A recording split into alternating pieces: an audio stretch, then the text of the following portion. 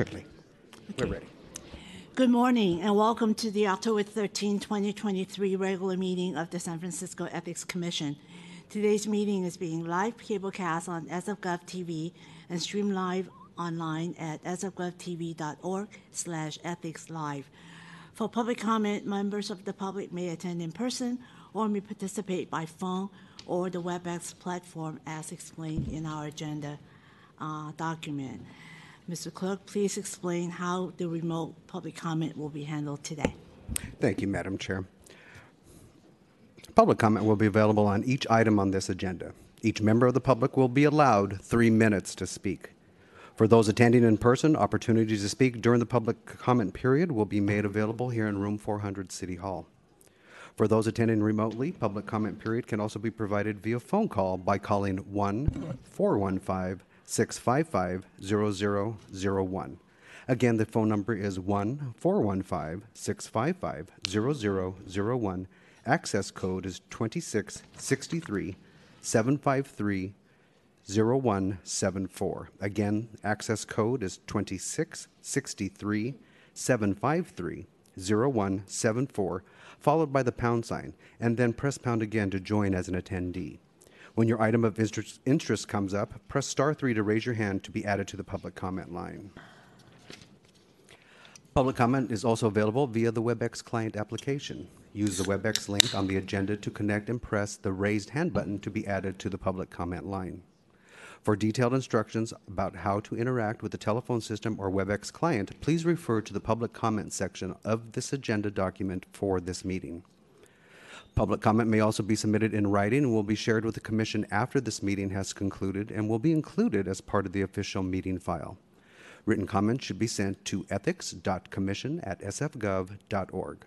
Once again, written comments should be sent to ethics.commission@sfgov.org.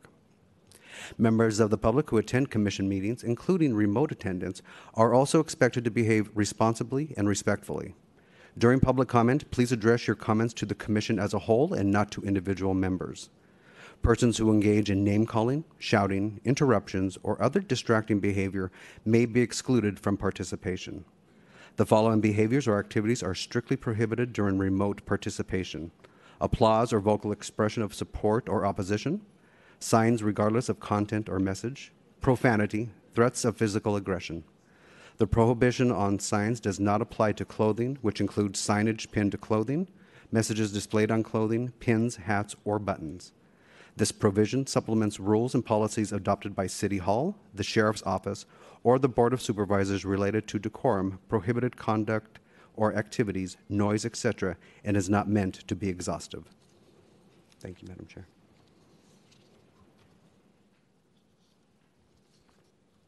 Okay. Thank you. I now call the meeting to order. Item 1, please call the roll. Commissioners, please verbally indicate your presence after your name is called. Commissioner Flores-Fang. Aye. Vice Chair Finlove. Here. Chair Lee. Present. Commissioner Salahi. Present. Chair Lee, with 4 members present and accounted for, you have a quorum. Okay, let's go to agenda item number 2, which is general public comment on items, just general public comment. And for those of you who wish to comment on agenda item number 7, please wait until that item is called. Any public comment in the room? I see none. Let's go to the queue, please. Madam Chair, we have no callers in the queue. Okay. Let's go to item number 3, 4, and 5, which is consent calendar. Colleagues, let's note that on the agenda, there will be no separate discussion on the consent calendar item unless a request is made by a commission member or a member of the public in attendance, in which event the matter shall be removed from the consent calendar and considered as a separate item. I wish to remove item number 5, the director's, number 4, the acting executive director's report, because I have an operational question. So if we can act on consent items number 3 and 5, do I see a motion? Move to adopt the consent calendar. Second. Okay, let's go for public comment, please. Okay, we will check for remote. Please stand by. Madam Chair, we have no callers in the queue. Okay, let us go to, before I do that, I want to make an announcement that I will be moving agenda item number 7 after the consent calendar action, given the interest in this item. So for those people who are waiting in the queue, let's make sure that they will be waiting in line for the comment. I do want to take out number 5 and number 4, the acting executive director's report, specific on the question Madam regarding Chair? the budget. Should we adopt the consent calendar first? The items that you remain within it? Did we vote? We didn't vote yet, no. Oh, we did, okay. So do I have a consent vote? Yes. Okay. Unanimous consent.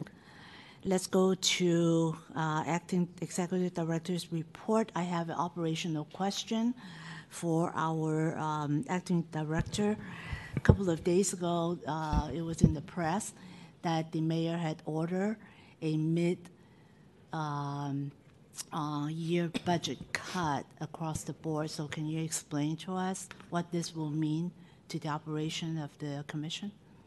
Yes, Madam Chair, this Wednesday we received information from the mayor's office that as the economic recovery of the city is slower than expected, city departments are asked to propose target cuts amounting to 3% of their operational budget. So essentially, we're asked to look at various areas of spending to see where we can identify savings. And one of the ways that we can do that is using salary savings and vacancies.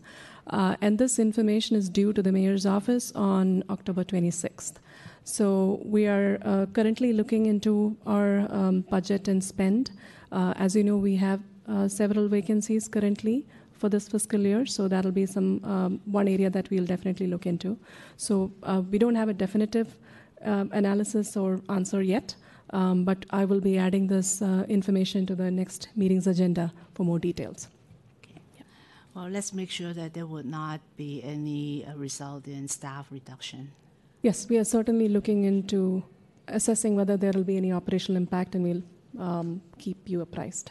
Great. Thank you. Thank you. We have public comment on this item. We have one caller in the queue. Okay, please stand by. Welcome, caller. Your 3 minutes begins now. Thank you. I hit *3 prematurely. I'll wait till item number 7. Okay. Appreciate it. Thank you. Thank you.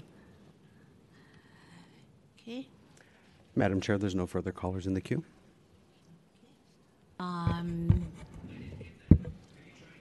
Have a motion to approve the acting executive director's report. I don't think we need any action on that. That was just for informational purposes, right? Okay, great. Let us proceed to agenda item number 7, discussion and possible action regarding request for waiver of post-employment restrictions for Mr. Daniel Bunnell. First, I want to make a disclosure. Item 5 was also removed from the consent calendar. Yes. And to do that with item 4, do we call for public comment separately on item 5? No, I only removed item number 4. Okay. Yeah. Okay. So first, I want to make a disclosure before we begin on this item. I have known Mr. Bunnell for many years in the professional capacity. I've been a constituent of Representative Pelosi for many, many years. And I've joined my fellow community members to advocate on behalf of Chinatown and the Asian American, Native Hawaiian, and Pacific Islanders concerned for many, many years because the Speaker, Maretta Pelosi, has been very committed to our causes and concerns. All these years, I've known Mr. Burnell in a group capacity. All of our meetings has been in community settings. And I have known him to be a very committed person to my community's welfare and concerns. After I got on this commission, I stopped communicating with the Speaker's office, with the one exception. 2 years ago, when I was appointed to the USDA Equity Commission, I sent an email to the Speaker's Washington office to let her office know of the critical work of the Equity Commission. And as usual, I CC to her district office chief of staff, which was Mr. Burnell. I had checked with the Assistant City Attorney's office because my working relationship, my working experience with Mr. Burnell has been professional, and there's no personal or financial relationship involved. So I am able to continue to participate in this item. So, but before we open up this agenda item, do I have any other colleagues who wish to make any disclosures? If not, let us proceed. First, let us have our staff member, Mr. Michael Kenning, to give us the overview of this matter, and then follow up with Mr. Burnell. Thank you, Chair Lee. Commissioners, I'd like to briefly introduce the waiver request before the Commission today. Dan Burnell is the president of the San Francisco Health Commission and has served on that commission since 2017. Mr. Burnell is seeking a waiver for the rule against employment with certain contractors found in subsection 3.234A3 of the Campaign and Governmental Conduct Code. This is a rule which prohibits officers and employees from being employed by or otherwise receiving compensation from any person or entity that entered into a contract with the city within the preceding 12 months where the officer or employee was personally and substantially involved in the award of that contract. Mr. Burnell has been offered a position with the University of California, San Francisco, or UCSF, as the Vice Chair Counselor of Community and Governmental Relations, and is seeking a waiver so that he can accept this position with UCSF. A waiver is necessary because during the past 12 months, Mr. Burnell has participated in 6 votes to approve 9 contracts involving UCSF. The combined value of these contracts exceeds $75 million. Per section 3.234A3, Mr. Burnell is prohibited from being employed by UCSF for 12 months following the entrance into these contracts. However, the Commission has the authority to grant a waiver to Mr. Burnell if the Commission finds that not doing so would cause an extreme hardship for Mr. Burnell. To determine if an extreme hardship exists, Ethics Commission regulations specify the Commission may consider Mr. Burnell's vocation, the range of employers for whom he could work, the steps he has taken to find new employment, and any other factors the Commission deems relevant. While the Commission can consider any factors it deems relevant, those factors should be used only to determine the existence of extreme hardship for Mr. Burnell. The staff recommendation against making a finding of extreme hardship and improving the waiver is based on several considerations. Number one, Mr. Burnell is currently employed as the Chief of Staff for Speaker Emerita Nancy Pelosi and is not required to leave this position, nor has Mr. Burnell engaged in an extensive job search to find additional employment opportunities with other entities where his employment would not be prohibited. Past waiver requests, such as the waiver approved for Jeff Sheehy, focused heavily on the lack of appropriate opportunities available for the requester and the steps the requester had taken to find other employment. Number two, the scope and quantity of the contracts Mr. Burnell was involved in, as well as the proximity of his involvement. Unlike the recent waivers for Joanne Lee and Tracy Packer, where they were only involved in the award of at most 2 contracts each and the total value did not exceed $3 million, Mr. Burnell was involved in 9 contracts valued at more than $75 million. Also, in the case of the Packer waiver, her involvement in the awarding of the contract occurred in 2019, whereas Mr. Bernal was involved in these 9 contracts within the last year. Number 3, concerns that granting such a waiver could contribute to the appearance of impropriety within city contracting and erode the public's faith in city government. If Mr. Bernal was to receive a waiver to work for UCSF, he would soon be occupying a lucrative position with an entity for whom he had recently helped enrich through his city position. Even if those decisions were made fairly and without undue influence, the public perception of such a situation could be harmful and is the exact type of situation this rule is intended to prevent. It seems clear that Mr. Bernal is an outstanding public servant who is well suited for this role with UCSF. The public comments already received and those likely to be heard today will attest to this fact, and staff does not disagree with either point. It is also clear that UCSF does important work, which Mr. Bernal would be enthusiastic to participate in. However, those are not the most relevant facts. The law grants the Commission the ability to grant a waiver only if it finds doing so would cause Mr. Bernal an extreme hardship. While Mr. Bernal not being able to accept this position could be disappointing or even unfortunate, staff does not believe, based on the various factors discussed in the staff memo, that upholding this rule would cause Mr. Bernal an extreme hardship. Staff recommends the Commission evaluate Mr. Bernal's request, and if the Commission finds that denying Mr. Bernal a waiver would cause him an extreme hardship, only then should the Commission grant such a waiver. If the Commission does decide to grant a waiver to Mr. Bernal, staff would recommend the waiver be granted narrowly and only apply to this specific position with UCSF. I believe Mr. Bernal is here, as well as a representative from the Department of Public Health. Thank you, and I'm happy to answer any questions. Thank you. Colleagues, should we hold off questions until we hear from Mr. Bernal? Okay. Mr. Bernal is here. Welcome.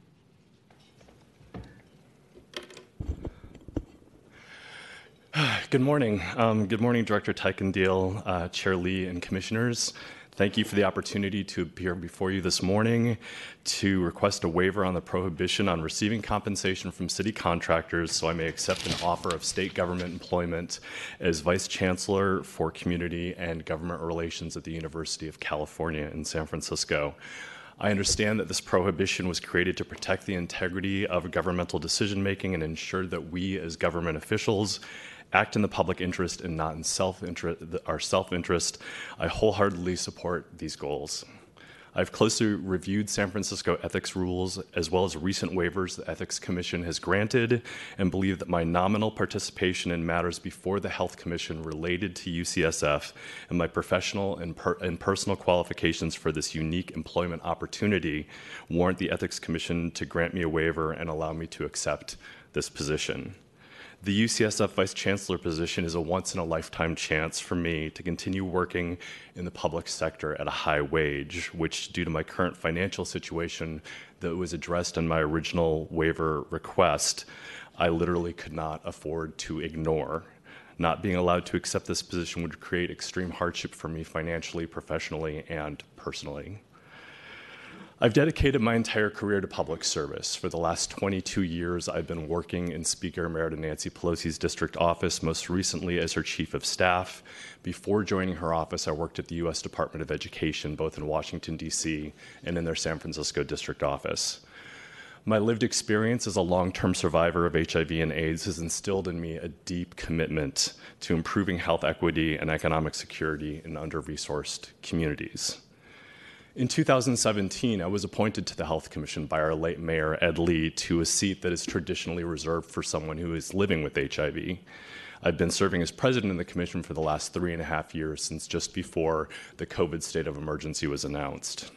My fellow commissioners and I have served during a time of unprecedented health crises. These include a global pandemic that has taken the lives of millions of people around the world, an Mpox outbreak that has put stigma and fear in San Francisco's LGBTQ community, a growing fentanyl crisis that has worsened the tragedy of overdose deaths in San Francisco, and the loss of Medicare and Medicaid certification for Laguna Honda Hospital. UCSF is the leading public university in the nation dedicated to cutting-edge medical research, to graduate education in the health sciences and in medicine, and also in patient care. UCSF is San Francisco's second largest employer after the city and county, and the fourth largest employer in the Bay Area with over 25,000 employees, and they contribute nearly $9 billion to the local economy. Serving as Vice Chancellor would be a once-in-a-lifetime opportunity for me where I could both continue my career in public service at a prestigious public university and contribute my knowledge, experience, and passion to support UCSF's leadership in advancing health in San Francisco and worldwide. It would also, my father just called me from Miami, it would also make my 85-year-old father very proud, he asked me to tell you. If I'm allowed to accept this offer of state government employment, I intend to spend the rest of my career working at UCSF. As a person living with HIV for more than 33 years, I have a deep and personal connection to UCSF's mission and values. I know that I would not be alive today if it were not for their leadership in the earliest days of the AIDS crisis and for the courage and dedication of researchers and physicians like Dr. Paul Volberding and Dr. Eric Gooseby and Dr. Diane Havlier and Dr. Monica Gandhi. When I tested positive at HIV positive at age 19, my immune system had less than 200 T cells, and I was taking some of the earliest drugs like AZT that had really horrible side effects. I suffered from opportunistic infections, severe weight loss and facial wasting, and had to give myself painful injections twice a day as salvage therapy when all other treatments that were available had failed. It wasn't until 2006 when I was able to enter a clinical trial at UCSF for an experimental drug that my health began to improve. It would be a great privilege for me to work for an organization that played such a pivotal role in my life and helped instill in me a spirit of public service that has framed my entire professional career. When I was approached for the Vice Chancellor position, there was a broad speculation that Speaker Emerita Pelosi would retire, and I didn't know whether I'd have a job. When I received the offer from UCSF and had tentatively accepted it, pending the outcome of this waiver process, it was nearly 2 weeks before she had decided and announced that she was going to run for re-election. Before applying for the UCSF position, I researched available jobs in my field, met with recruiters from 2 different and separate search firms, and spoke with other prospective employers. After much reflection and speaking with colleagues and my family, I concluded that the UCSF Vice Chancellor position was the perfect fit for my experience and qualifications, my strong commitment to working in public service, and my deep and personal connection to UCSF's work in HIV/AIDS and advancing health equity. Lastly, the Vice Chancellor position is the only job I have found in government service or academia at this level of seniority or compensation that does not require an advanced degree.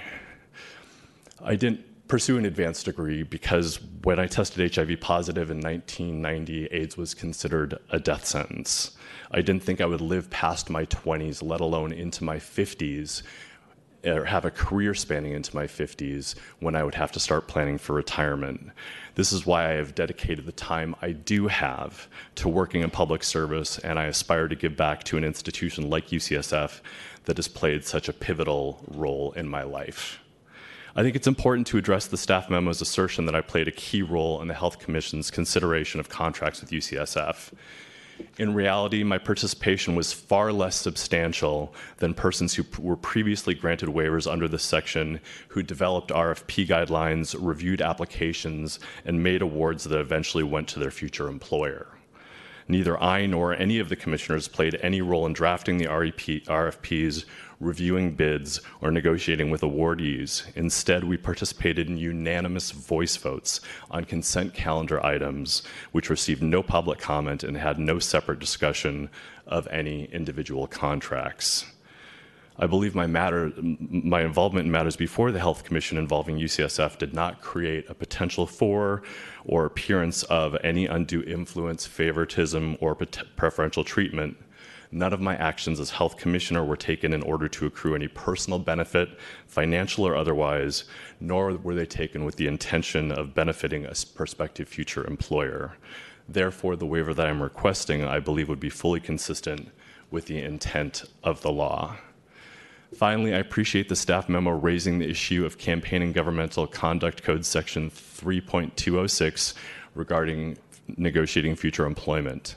As mentioned in my waiver request, I spoke to the City Attorney's Office before participating in these commission votes related to UCSF. Per the staff's request, I will reach out to staff to discuss the issue after today's commission hearing. I feel like I've been preparing my whole life for this opportunity. It's my heartfelt belief that this position at UCSF is perhaps the best government affairs role in the Bay Area and a once-in-a-lifetime opportunity for me and the culmination of my career in public service. As a long-term survivor of HIV and AIDS, I owe my life to the groundbreaking research and treatment and care USF spearheaded decades ago. It would be a great privilege to work for an institution that has played such a pivotal role in my life and helped instill in me a spirit of public service that has framed my entire career. Joining us to speak today is Dr. Grant Colfax, the Director of the Department of Public Health, as well as Terry O'Brien, who's the Associate Chancellor at UCSF. I'm also grateful and humbled to have the support of members of San Francisco's elected family and community leaders whom I've had the opportunity to work with over 2 decades to serve the people of San Francisco. Thank you again for your consideration of my waiver request, and I'm happy to answer any questions you may have. Thank you. Before we have any questions,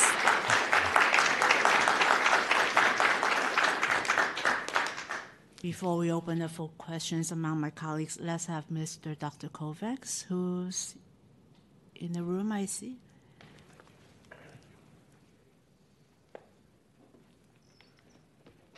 Good afternoon, Commissioners. Grant Colfax. In my professional capacity, I serve as Director of Public Health. I am here as an individual to speak in support of Dan Bernal's ask for an exemption here. I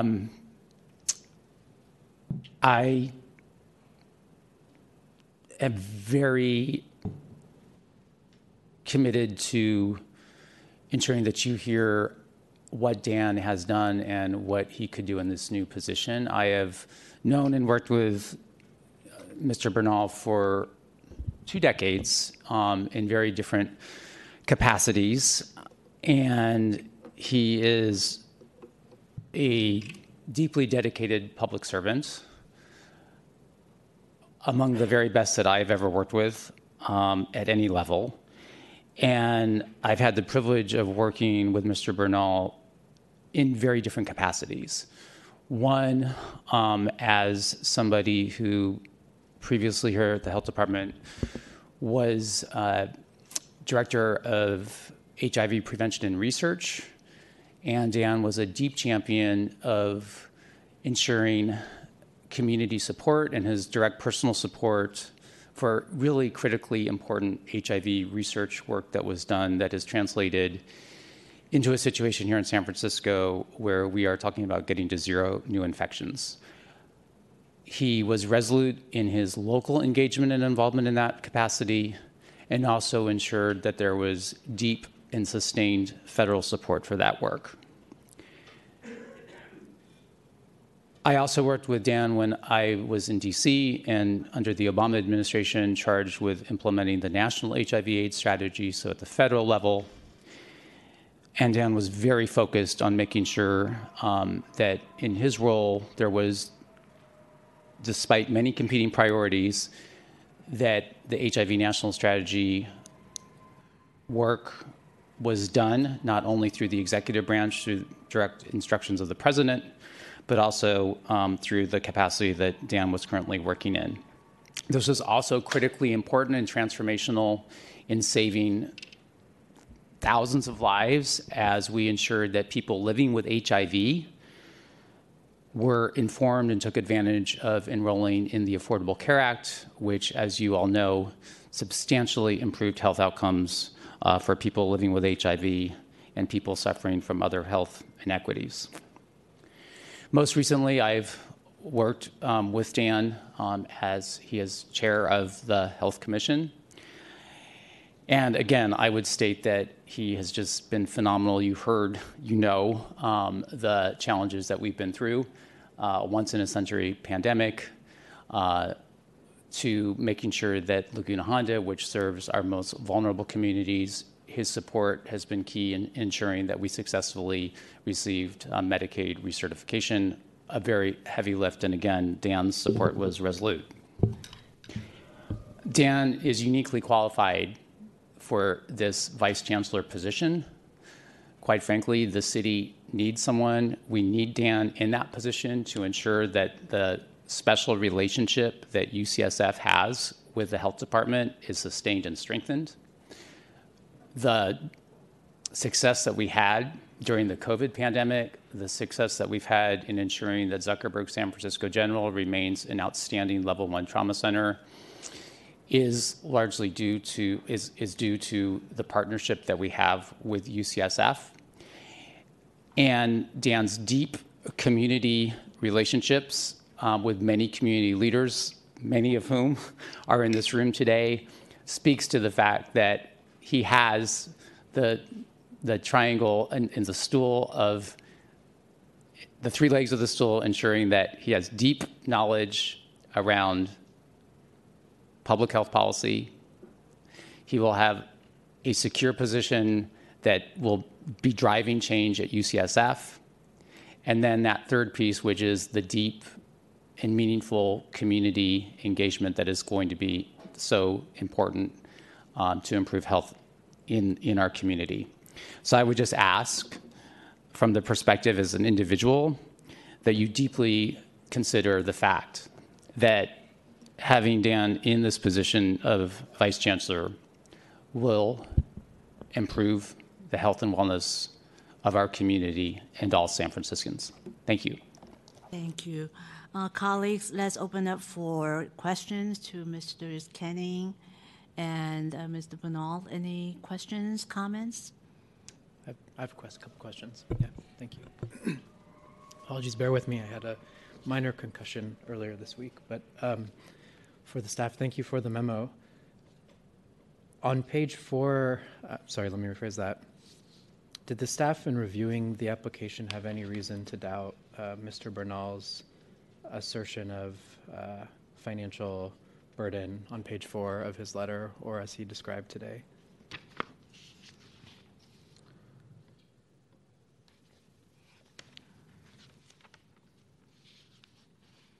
Specifically the claims of financial hardship? Correct.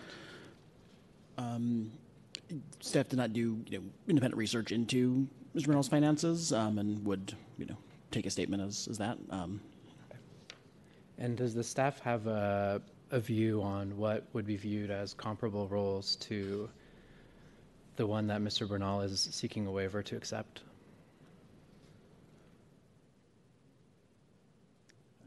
Not that I could name offhand, Commissioner. Okay, thank you. Those are my only 2 questions. Okay.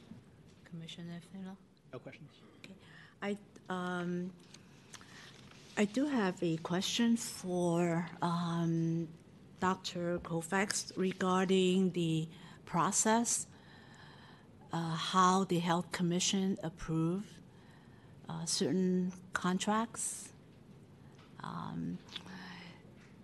I've heard that the commissioners routinely approve contracts as a consent calendar item. So can you walk through for me and for us the actual role of the commissioner, specifically the commission president, in approving these contracts, specifically from UCSF? Yes, and we also have the Commission Secretary, Mark Morwitz, here, who can also add to the point. So the Commission does approve contracts, our contracts. This is something that, as I understand, is not required by the city charter, but it's something that the Commission, that we appreciate the Commission doing as another body of oversight and approval. So we have a finance committee where the contracts go and are vetted and discussed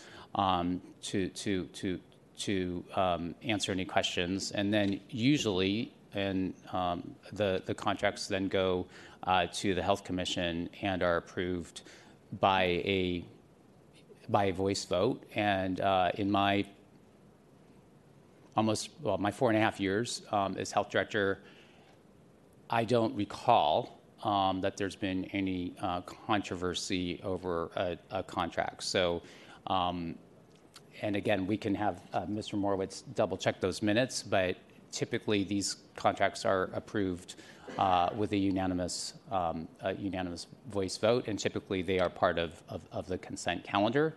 And again, this is not a requirement, so that whole process, as I understand it from both the commission secretary and the city attorney, that could all be bypassed, and contracts could go to the board of supervisors for approval.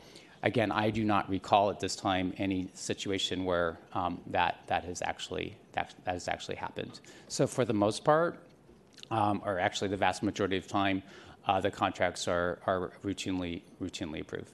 Does that answer your question, Commissioner? So the commissioners and the commission itself would not be actively engaged in these type of negotiations between the different parties, right?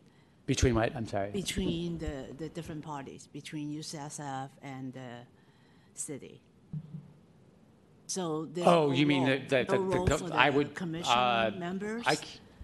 So not in the process that we have. Oh no, I can't speak for each individual commissioner, but these contracts come as a package of things, and if there are any questions, they would ask the staff. As to my knowledge, and I think it would be highly inappropriate for a commissioner to call a contractor. Yeah. Good to know. Thank you. May I ask a follow-up question, Dr. Colfax? Do you know if the failure to receive approval from the Health Commission on a contract precludes it from being awarded? I'm sorry, I couldn't quite hear the question. Sorry about that. Do you know if the failure to secure approval from the Health Commission in one of those advisory votes precludes the contract from being awarded down the line? It is my understanding it would not, but I also, again, don't recall a time where that has actually happened. As you know, the history of the commission is long, so it may have happened at some point, but I do not recall at this time it ever happening during my tenure. Thank you. So basically, if I can get a clearer understanding, it's a courtesy to present the contract before the commission for them to approve. But all the activities that's been done on the staff level between the UCSF, in this case, and the staff. So by the time it gets to the commission, it's a courtesy, what do you call it, as administrative process or courtesy or advisory action? So I'm not a lawyer. It's a part of the process that is not required. So That's good to know. yes, Okay. as I understand from the city charter, it's not a process that is required. Okay, that's good to know. Yes. Thank you. Thank you. Let's open up for public comment. Given the interest in this matter, let's do a 3 and 3. 3 minutes per person, 3 in person, and then we go to the queue, and then we go back and forth. Would that be fair? Yes. Okay. And Okay. just as a reminder to the folks making public comment, it's with the utmost respect for this agenda item. We do ask and do want to reiterate, you will have 3 minutes to speak. You will hear a bell go off 30 seconds when you have 30 seconds remaining. We ask you that you do not personally take any, getting cut off, telling your time is over with at all. That's not the intent. It's just how things are, okay? And the 3 minutes is a cap. It's not the basement. All right, your 3 minutes begins now. Thank you. Good morning, Commissioners. My name is Terry O'Brien, and I'm the Associate Chancellor and Chief of Staff at the University of California, San Francisco. Thank you for the opportunity to talk today on behalf of UCSF in support of a request for waiver of post-employment restrictions for Dan Bernal. I'd like to make 3 points. First, as the Commissioners know, UCSF is a public university focused exclusively on advancing health, and the role of the Vice Chancellor for Community and Government Relations is critical to making our public mission meaningful in San Francisco and the communities we serve. In addition to our biomedical research, graduate level education in life sciences and health professions, and high quality patient care, our public mission includes a commitment to serve as an anchor institution in the city we have called home for more than a century. Throughout our history, we are honored to have worked closely with San Francisco through every major public health crisis. including the 1906 earthquake, the HIV epidemic, and COVID-19, and in every year in between. The Vice Chancellor for Community and Government Relations is a member of the senior leadership team at UCSF and a direct report to the Chancellor, serving as a member of the Chancellor's cabinet. Second, the commissioners may appreciate that UCSF conducted a rigorous, objective national search to identify candidates for our next Vice Chancellor. In February, I was appointed by Chancellor Sam Hawgood to chair a search committee consisting of 11 members from across UCSF. We engaged Opus Partners, a well-established independent executive search firm that conducts senior-level searches for nonprofit organizations. Over the ensuing months, we explored a talented and diverse pool of candidates. Opus screened more than 500 potential candidates nationwide and conducted initial interviews with more than 50 individuals. With 42 complete applications, our committee conducted a detailed review of materials from 24 and selected 9 for interviews. 2 finalists, including Dan, were selected for on-campus interviews where they met with the Chancellor, other leaders, and stakeholders from across UCSF and representing all of our mission areas over the course of multiple days. Third, Dan Bernal emerged as the top candidate because of his exceptional commitment to public service, which aligns with UCSF's public mission. In more than 25 years working in government and nonprofit settings, his track record of building collaborative relationships with elected officials, government agencies, and community leaders in the San Francisco Bay Area and California will serve UCSF stakeholders and communities well. Further, he brings deep expertise in the areas of healthcare and education policy, including legislation at the local, state, and federal levels, and his familiarity with UCSF, including our mission areas, the many Bay Area communities we serve as a partner in health delivery, health equity, employment, and workforce development makes him uniquely suited to lead UCSF's community and government relations efforts. We're confident he will continue to make meaningful contributions as our next Vice Chancellor. And we request respectfully that you consider his request for a waiver. Thank you. Thank you, Ms. O'Brien. Next speaker, please. President Lee, Commissioners, my name is Aaron Peskin here in support of the waiver request pursuant to Section 3.234 Sub A Sub 3 of the Campaign and Governmental Conduct Code. And I want to also express on behalf of a number of my colleagues, Supervisors Melgar, Chan, and Mandelman, who are not able to be here today, their support as well. You will hear directly from Supervisor Dorsey. I would like to advance a theory specific to this particular waiver request having to do with the historic many decades relationship between the University of California, San Francisco and the City and County of San Francisco by and through our Department of Public Health. In essence, I would like to submit to you that these are two governmental agencies that are inextricably connected under the affiliation agreement. They act in many ways as one entity. This is very different than what I think this particular section of code is written for, which is you don't want to have commissioners who vote on granting, say, engineering contracts to private entities, then go through the revolving door and work for those private entities. This case, I think, can and should be distinguished from that kind of relationship for which this code section is written. And for those reasons, and the reasons set forth in my letter, the reasons set forth in which Mr. Bernal has presented to you, I urge you to grant the waiver requested. Thank you very much for your consideration. Thank you, President. Next speaker? I don't know you. I echo everything Yvonne said at the beginning. We are so thankful for Dan the man who chose to include Chinatown 22 years ago. And, you know, we had API forums. One time, this shows how fair he is. He could have deleted me or blocked my phone number. But anyway, I kept nagging him because we had 3 Chinatown seniors willing to go to D.C. to meet with Nancy Pelosi. And I remember, even when I walked in to see her with the tenants, she was being interviewed for Larry King.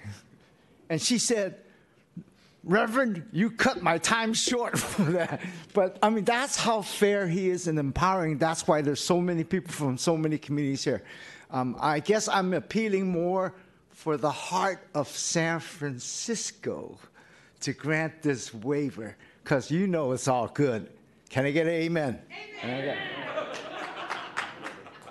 For the one or two people who don't know him, he is Reverend Norman Fong. Let us switch to the queue speakers, please. Okay. We will go with the first caller. Welcome, caller. Your 3 minutes begins now. Yes, can I be heard? I'm Charles Collins. Excuse me, caller? Can I be heard? Can I be heard? Yes. Your 3 minutes begins now. Thank you. I'm in London, and so I apologize for any technical difficulties. I'm Charles Collins, and I'm speaking from three perspectives. One, for several years, I was the executive director and CEO of the Family Service Agency and had deep work with the public health department around behavioral health. It was an extremely important period that was imminently and intimately tied to the health department because that was our granting resource. And so I began to understand the relationship of the funders that we used, and the health department was the primary funder for the Family Service Agency. That gave me substantive knowledge about the interaction and the way that contracts move from the health department into its ecosystem. The second is for almost 2 decades, I was the president and CEO of the YMCA of San Francisco. And apart from the fact that the health department was instrumental in our ability to provide mental health services across our ecosystem, in particular in family resource centers and in schools where mental health is and continues to be a leading factor for the importance of delivering services. It was the health department and the leadership that individuals such as Dan Bernal showed that was instrumental in our ability, and in particular in the pandemic and in the post-pandemic period, the importance of mental health within the system of family resource centers and educating our youngest kids. Third, for the last nearly decade, I've been a member of the Center for Community Engagement at the University of California, San Francisco. And there we focus on health equity. And the role that the Vice Chancellor plays in that field is absolutely instrumental. And I had the pleasure of working with Francesca Vega, who vacated the position and opened it for the opportunity that an individual as great and as experienced as Dan Bernal could take the position. So I am speaking on behalf of my relationship to community. And finally, I want to end by saying that during the pandemic, the protections from the federal government to large nonprofit organizations only became possible because of the work of Dan Bernal and Nancy Pelosi. They opened up funding under the federal capacities that saved nonprofits and providing vital services to the communities during the pandemic. So I just want that to be on the record to understand that Daniel Bernal is a true public servant. Thank you very much. Thank you, Mr. Collins. Next caller. All right, we will go to caller number 2. Welcome, caller. Your 3 minutes begins now. Good morning. My name is Joanne Hayes White, and I'm calling to respectfully request that you support Dan Bernal's request for a waiver in order for him to accept the position of Vice Chancellor for Community and Government Relations at UCSF. I am a retired city employee, having worked for the San Francisco Fire Department for nearly 30 years. I served as chief of the department from 2004 until my retirement in 2019. For the past 18 months, I had the pleasure of working for Senator Dianne Feinstein as her Northern California director until her passing 2 weeks ago. Today, I'm speaking as a private, lifelong San Francisco resident. I've had the pleasure of knowing and working with Dan for the past 20 years and have the utmost respect for his dedication to public service for the residents of San Francisco and beyond. Dan has always conducted himself professionally and ethically, and is an effective, inclusive leader. Dan possesses a unique skill set that makes him an ideal fit for the position at UCSF. I believe your granting of this waiver would be a win-win-win for our city, for UCSF, and for Dan at a critical juncture in time. I very much appreciate your time, Commissioners, and your consideration. Thank you. Thank you, Chief White. Madam Chair, we have no more callers in the queue. Okay, the next caller in room, please. Hi, your 3 minutes begins when you speak. Thank you very much. My name is Malcolm Young. I'm Executive Director of the Chinatown Community Development Center. Good morning, President Lee and Commissioners. I'm here to urge the Commission to approve the waiver.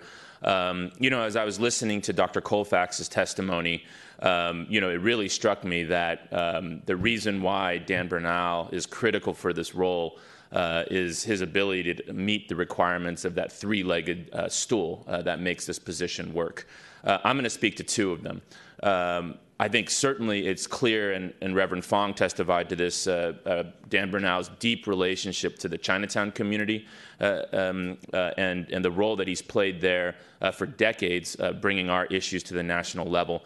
But I want to speak to a specific moment during the early period of the pandemic before we had gone into lockdown, when Chinatown was literally under attack from a president that I won't name. It was a dark time for the community. It was incredibly challenging for us to sustain the loss of business, but also the impact on our emotions as a community. And Dan played a critical role in shepherding the speaker into the community, just to visit, just to hang out, just to lift us up. And I have to say, that was a spark of hope in a very, very, very dark moment. And that goes to the second leg of the stool that I want to speak to. Public health is not just about hardcore policy. It's about hope, and Dan gets that, and he showed that by doing that. So to me, it's critical that this waiver be approved. I really can't imagine anybody else who has that kind of orientation to bring to the job, but also the relationships to leverage it and make it work. As President Peskin mentioned, UCSF is a critical support provider for public health in this city, and it's critical that they engage in every community. Dan will do that better than virtually anyone I can think of, if anyone, and it would be a hardship to San Francisco's communities if this waiver wasn't approved. Thank you very much. Thank you. Good morning. My name is Miguel Bustos, and I'm a 53-year-old native San Franciscan, and realize that I've actually known Dan more than half my life. 27 years ago, we worked at the White House together when he had hair and I didn't have gray hair, and I was probably 100 pounds less. But he was good people then. He is good people now. That's the type of people we want in public service. And thank God that Dan, he left the White House and came back and did public service. I did something else. He probably did the better thing. Well, maybe not. But he stayed true to his mission by working in the public sector for the public good, and he wants to go back to do public good in this new role. We're talking about one public entity working with another public entity. It's not like he's going to go work for a corporation. He's working for the benefit of the people of San Francisco. And when we talk about hardships, we read what the staff has said about hardship. But I truly believe that the city of San Francisco, and I being from the Mission District, where General Hospital is located, our people will have a hardship. Because we need people like Dan who get it. As a San Franciscan, I've seen too many people come into our city, not really understand us, and then leave. And make decisions that end up hurting us. He gets it. This is the type of person we need. San Francisco and the people of the city would be in a hardship if we didn't have Dan Bernal in this role. So we beg and pray that you all do the right thing and provide a waiver. That's what this process is for. So we hope that you use it in the right way to help the city. Thank you.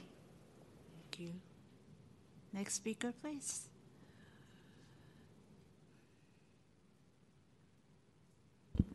Good morning, commissioners and esteemed Chair Lee. It's good to see you. So, full disclosure, I also have worked with Commissioner Lee for many years. And I am the chair of the Finance and Planning Committee and would like to explain how the Health Commission deals with DPH contract. I know that questions came up earlier, but maybe I can provide a little bit more insight to that. At the Health Commission, it is only the member of the Finance and Planning Committee that discuss and ask questions regarding contracts that come before the Health Commission. Like what Director Colfax has said, this is not a requirement, but this is the kind of citizens oversight we believe in, and that's what we do in practice. We make sure that all the contracts are under scrutiny, like and to make sure that they are appropriate to move forward. After we review, comment, and ask questions about contracts in the Finance and Planning Committee meeting, the members vote to recommend to the full commission. Usually we'll just say that we'll add it to the consent calendar for approval. And then in practice, that's what the full commission do, is they just give an up or down vote to the consent calendar without any further discussions or influence any decision-making process.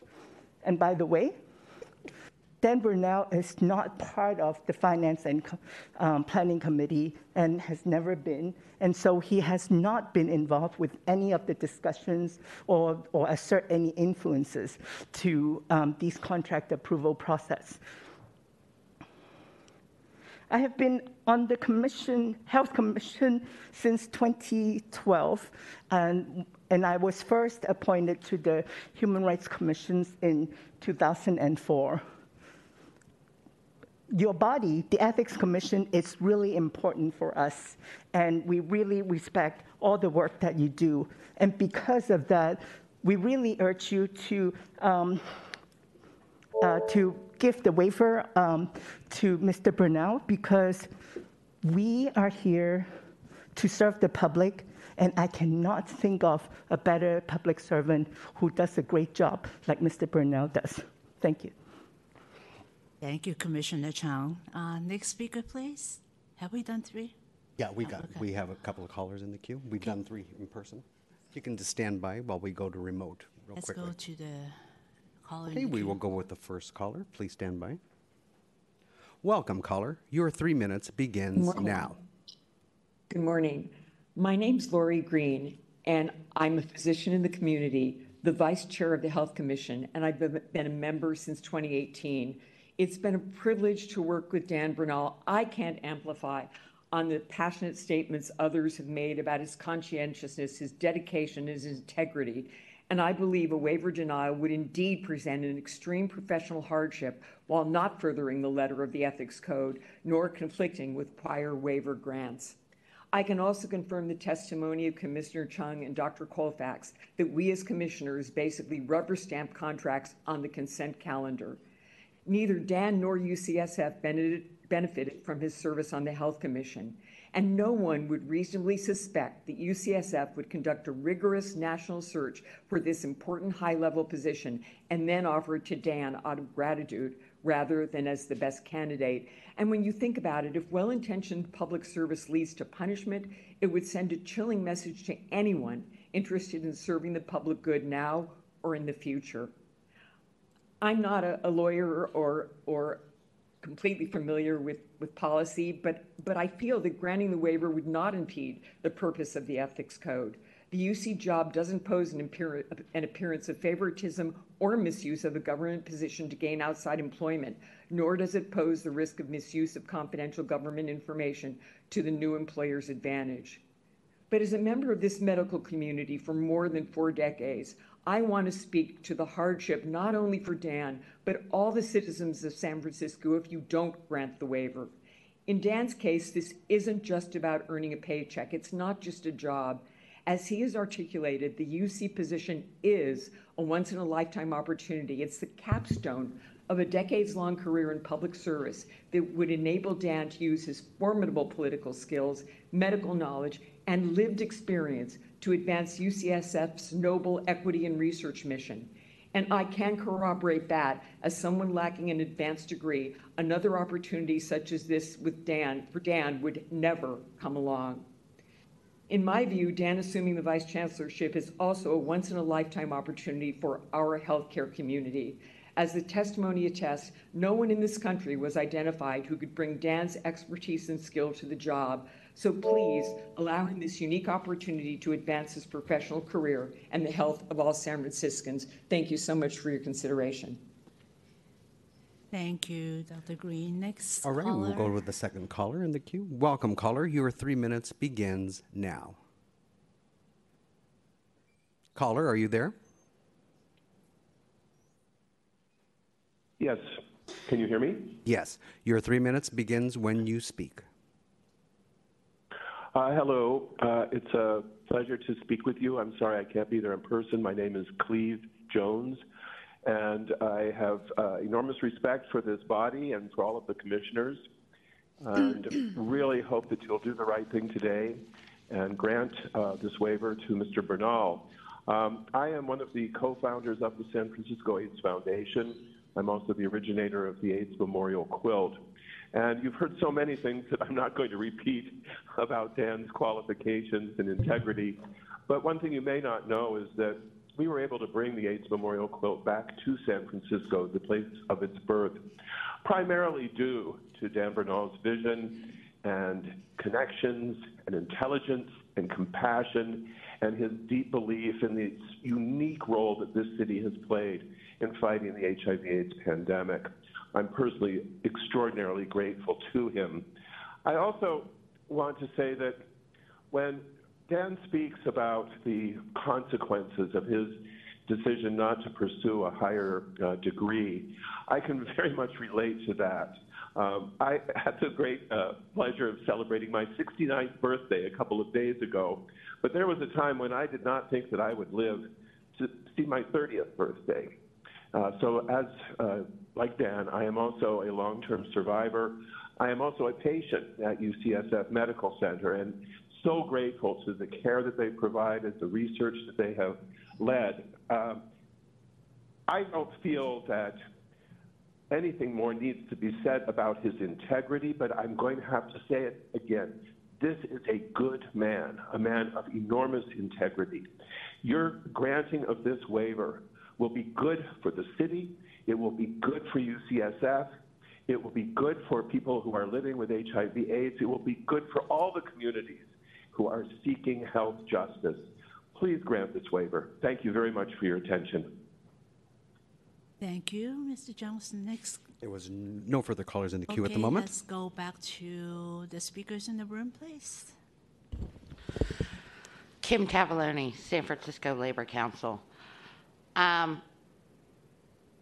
submitted a letter a few days ago to the commission, and I think it's in your packet, but I want to add to it because I think no one here is going to say Dan is a bad guy or anything like this, but I will say this.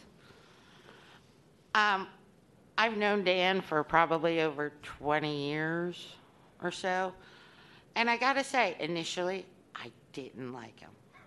I'm going to be honest, because you know what? No, this is really key, and I think this is what you should be based on. Dan isn't necessarily the guy who is going to tell you what you want to hear. And having now representing labor unions at UC and at SF General and DPH side, Dan is not always going to tell you what you want to hear. And I think that's a good thing. I think he knows what his parameters are. And I don't remember any major thing like I wanted to picket his house or anything like that. But there were times where I just wanted to shake him, and tell him no, this is wrong. This is about working families in San Francisco. And he won't tell me what I really wanted to hear. And knowing that he has that litmus test within him to actually come around and say, like, this is not within my jurisdiction or whatever, go talk to so-and-so or whatever. But I think all the things that he's saying, yes, he's a great person and everything, but having been on the receiving end of not so great information sometimes, I will say, I've learned to work with him and respect him, but it wasn't always that way. And he knows his parameters. He understands. He has great integrity, and he's not going to necessarily just go with the flow, et cetera, et cetera. He is a very intellectual person with great integrity. So I will say, like, please take that under consideration. He has told me no in the past, but we've been able to talk it through and come to a great conclusion most times. Thank you.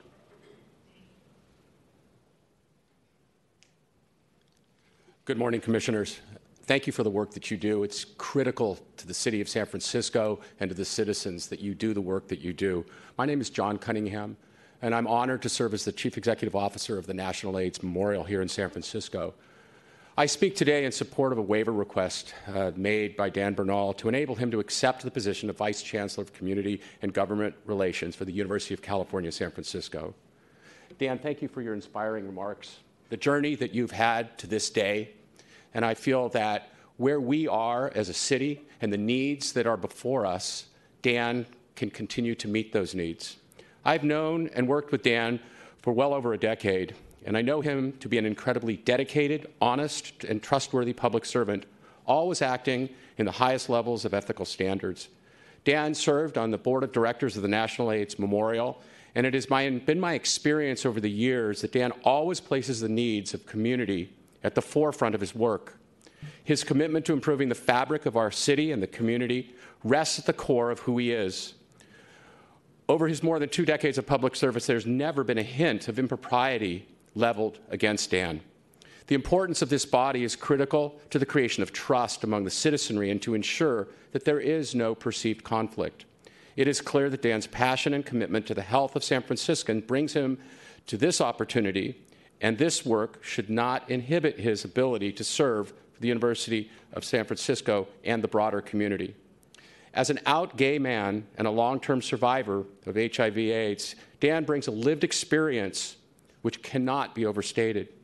As a long-term survivor myself and leading an organization tasked with ensuring the story of this public health crisis will inform future generations, having an individual of Dan's intellect, integrity, and lived experience is critical to the integrity of the university. The present moment for UCSF demands an individual to lead this area who is trusted, skilled, and has a proven track record of building strong constituencies and connections with both the public and institutions that they serve. Dan is such a person, and the university, and most importantly, the citizens of San Francisco, would be well served for him to be in this role. Opportunities such as this for both the university and Dan do not come about frequently. I encourage this body to approve the waiver, for not to do so, I believe, would set a poor precedent for the future. Thank you. Thank you, Mr. Cunningham. Next speaker, please. Thanks so much. My name is Matt Dorsey. I'm a member of the Board of Supervisors representing District 6.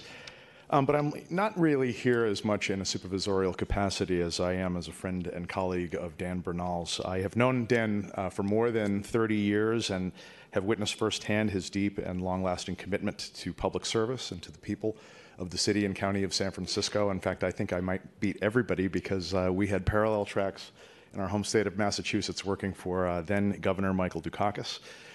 Granting Dan Bernal the waiver he seeks to work at UCSF would enable our city to benefit from the next chapter of what has been a remarkable public service career for Dan Bernal, and to further a relationship between UCSF and San Francisco that has existed for 159 years. As many people have spoken about, UCSF is no garden variety city contractor. In many ways, it is the most important public health partnership in our city. Our two government entities share important missions which have been vital in the past, going back to the 1906 earthquake, Spanish influenza, COVID, the AIDS crisis, and now a fentanyl crisis that is in many ways is second only to the AIDS crisis in the loss of life that we're seeing. Dan's advocacy for the LGBTQ+ and HIV/AIDS communities sets him apart from so many other city and public health leaders I'm aware of, and I would be remiss as an HIV-positive elected leader myself, not to mention the importance to our community, to have someone of Dan's caliber who is an HIV-positive leader and a long-term survivor that in a position that will well serve our city. As a long-term HIV survivor, Dan's personal connection to UCSF's work in HIV/AIDS and advancing healthcare for all people makes this job a once-in-a-lifetime opportunity for San Francisco as we grapple with continuing public health challenges. I urge you to approve this waiver to allow Dan to accept this position at UCSF, which would well serve the public interest. It would also help to encourage more people to engage in government. And here I would just mention that I am chair of the Rules Committee, and we are tasked with trying to make sure that we have qualified applicants to serve in the boards, task forces, and commissions that serve our city. And I would invite you to consider the chilling effect it might have if somebody has to make, not have the ability to move forward in their careers because of their service to our city. So I urge you to grant this waiver. Thank you, Supervisor Dorsey. Let's go back to our queue. Madam Chair, we have no callers in the queue at the moment. Okay, let's continue with our speakers in the room. Madam Chair and honorable members of the Ethics Commission, my name is Rudy Gonzalez, and I am the Secretary-Treasurer of the San Francisco Building and Construction Trades Council, another anchor institution. I'll remind my friends at UCSF, we're in our 127th year of helping people out of jail, out of foster youth, out of all aspects of life, get their first, second, third, fifth chance at times at life and a good career. I myself do not have an advanced degree, and I'll spare you my life story for another time. But it's important because I represent people like Mark Gleason from the International Brotherhood of Teamsters, who's here, and R.J. Ferrari and John Corso from the United Association of Journeymen and Apprentices of the Plumbers, Pipe Fitters, and HVAC, our technicians, and Greg Hardiman from the elevator constructors, and so many more in organized labor who commit our lives to helping people who do not have advanced degrees. I love and adore Dan, and he's fit as a fiddle these days, but at his age and in his condition, he won't survive on our construction sites. He will face an undue hardship that many of us are privileged to not experience. He didn't talk to you about his divorce. He didn't talk to you about what it's like to be a sole source of income in his home. He didn't talk to you about the shame and stigma that comes when you don't have an advanced degree and you are surrounded by giants in the community and giants in your public life. I can't tell you how hard it is to get native San Franciscans, even like me, to go out and put yourself out there and be part of the public service. And I think Board President Peskin really characterized this really well. We've been watching the contract management division in the building trades. We've been watching disgraced public leader after disgraced public leader erode the public trust in this fine city. And it's shameful and it's hurtful to the mission that we all care about of delivering good public services to our citizens and to people who want to find hope in San Francisco. This is not that case. This is not the case of somebody exploiting public service access to go get a lucrative job, no offense to present company, but as a consultant or a lobbyist or a lawyer. This is somebody who's given their life, their entire life, at a GS salary, a federal GS salary, which is barely enough to scrape by in this city, and has a once-in-a-lifetime opportunity to seek economic security in this city and to continue that lifetime of devoted public service. As an anecdote, I was looking at Dan's name. I have a Latino and Jewish family at our home, and we're a blended household. And I was thinking about Bernal, and a lot of people say Bernal or Bernal, and it means something for us as the first Latino to hold my role in the building trades, and it took him 125 years to get there, that Dan's name is derived, his surname, both in Latino origin, thank you, but also in Jewish origin, but in German it means strength of a bear. Dan has the strength of a bear and the integrity that our city so desperately needs to restore faith in public service. Please grant the waiver. Thank you. Next speaker, please.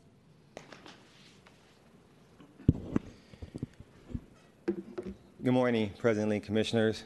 Obviously, I chose the wrong speaker and Brother Rudy Gonzalez to come after, but I have prepared a statement in support of this waiver. My name is Sean Buford, a native San Franciscan, current resident, and 34-year employee. I've had the pleasure of serving our city in numerous capacities such as educator, first responder, labor leader, and now racial equity leader. It is important enough for me that I took today off so I can respectfully request that you grant Dan Bernal a waiver so he can accept this position. Dan has dedicated his life to public service and to the people of San Francisco. Granting Dan a waiver so he can work at UCSF would be the culmination of a career work and dedication to service. I had the pleasure to work with Dan in various different capacities, both professionally and personally, and I found him to be a man that is highly ethical, and he also serves the community well by communicating to us, answering our questions, not always telling us what we wanted to hear, but guiding us in the right direction so that we could do our job well. I met Dan in 2005 as an elected board member of Local 798. I've known that Dan is the perfect person for this position because he has always worked to help underrepresented communities.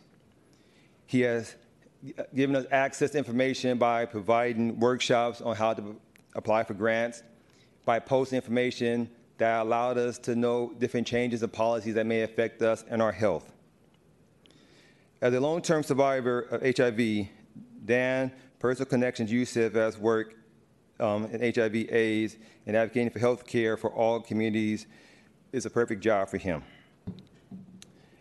Although I was never able to do the AIDS life cycle with him, I did, with a few colleagues, go on shorter rides to help encourage him, build up his stamina, and do fundraising because this has been a passion of his, which became a passion of ours because we knew what a good person Dan is. My wife, Julia Mathis Buford, who worked for 15 years at UCSF supporting 25 doctors in her portfolio for the Division of HIV, Infectious Disease, and Global Medicine, including Dr. Havlar, also sends her support for this waiver for Dan. And in closing, I just asking that you approve this waiver so you can accept this critical position. And I know that he will serve all San Franciscans and UCSF well. Please consider this request. Thank you.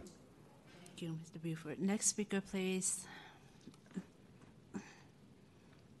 Good morning, Commissioners, and please bear with me as I read my comments. It's a lot easier for me at this point in my life. As the Executive Director of the AIDS Legal Referral Panel for 24 years and the co-chair of the HIV/AIDS Provider Network, I am pleased to be here this morning to speak in favor of this commission using its discretion, which the rules permit you to do. Rules are great. Exceptions are often necessary, and you folks have that discretion. In my many years of service to the San Francisco community, this is only the second time I have been called upon to provide support for a waiver request for an esteemed colleague who has led a life of public service. I recognize that the staff recommendation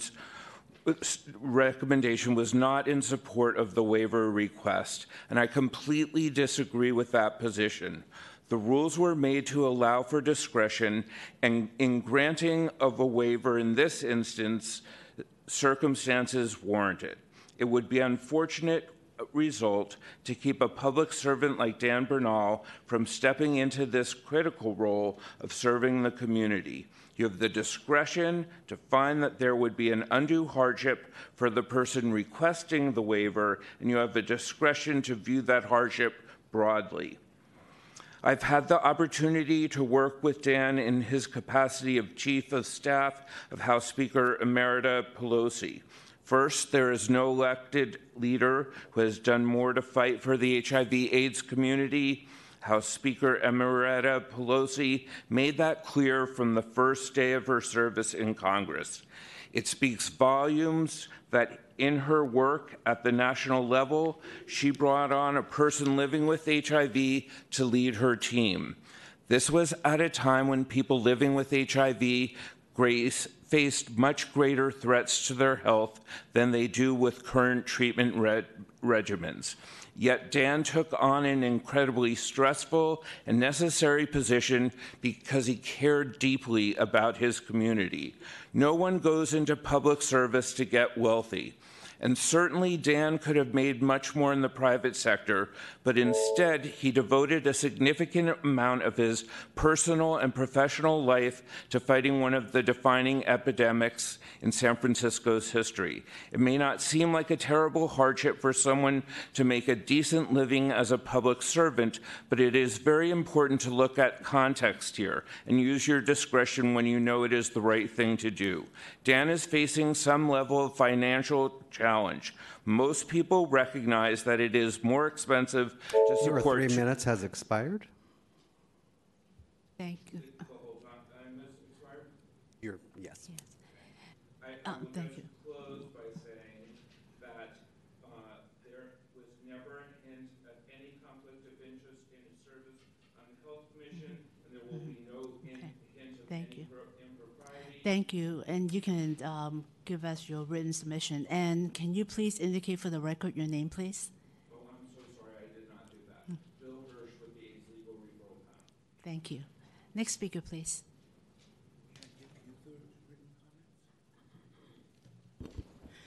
Good morning. My name is Olga Miranda. I'm with SEIU Local 87. I represent about 5,000 janitors in the private sector. I'm also the Secretary-Treasurer of the San Francisco Labor Council. And this morning I'm here to speak in support of my brother Dan Bernal and in support of him being able to ask for this waiver from this body.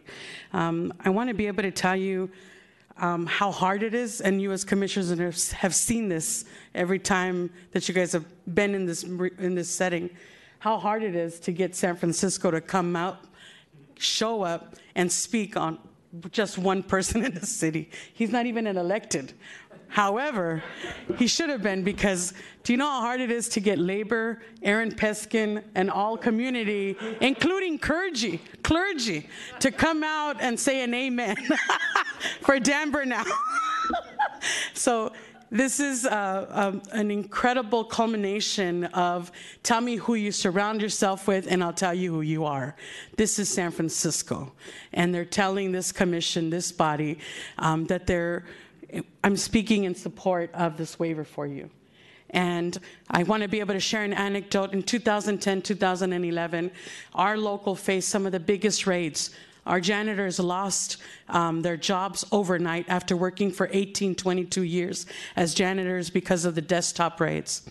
One of the people that came out in the front lines with us to tell our members it wasn't over yet, that their families would not be separated, was the man sitting right behind me, Dan Bernal. I have to tell you that besides being able to reflect what San Francisco looks like and how it stands, is a great measure of people willing to show up for you the same way you showed up for them. And no matter what nationality, what community we belong to, that is instilled in us as children. And this position that he is looking to go into should not be punishment to not give him the waiver. In fact, every one of us has been in a position where that person deserved this position, but if it's the bracket of poverty is a very thin line in San Francisco. And I say that representing janitors.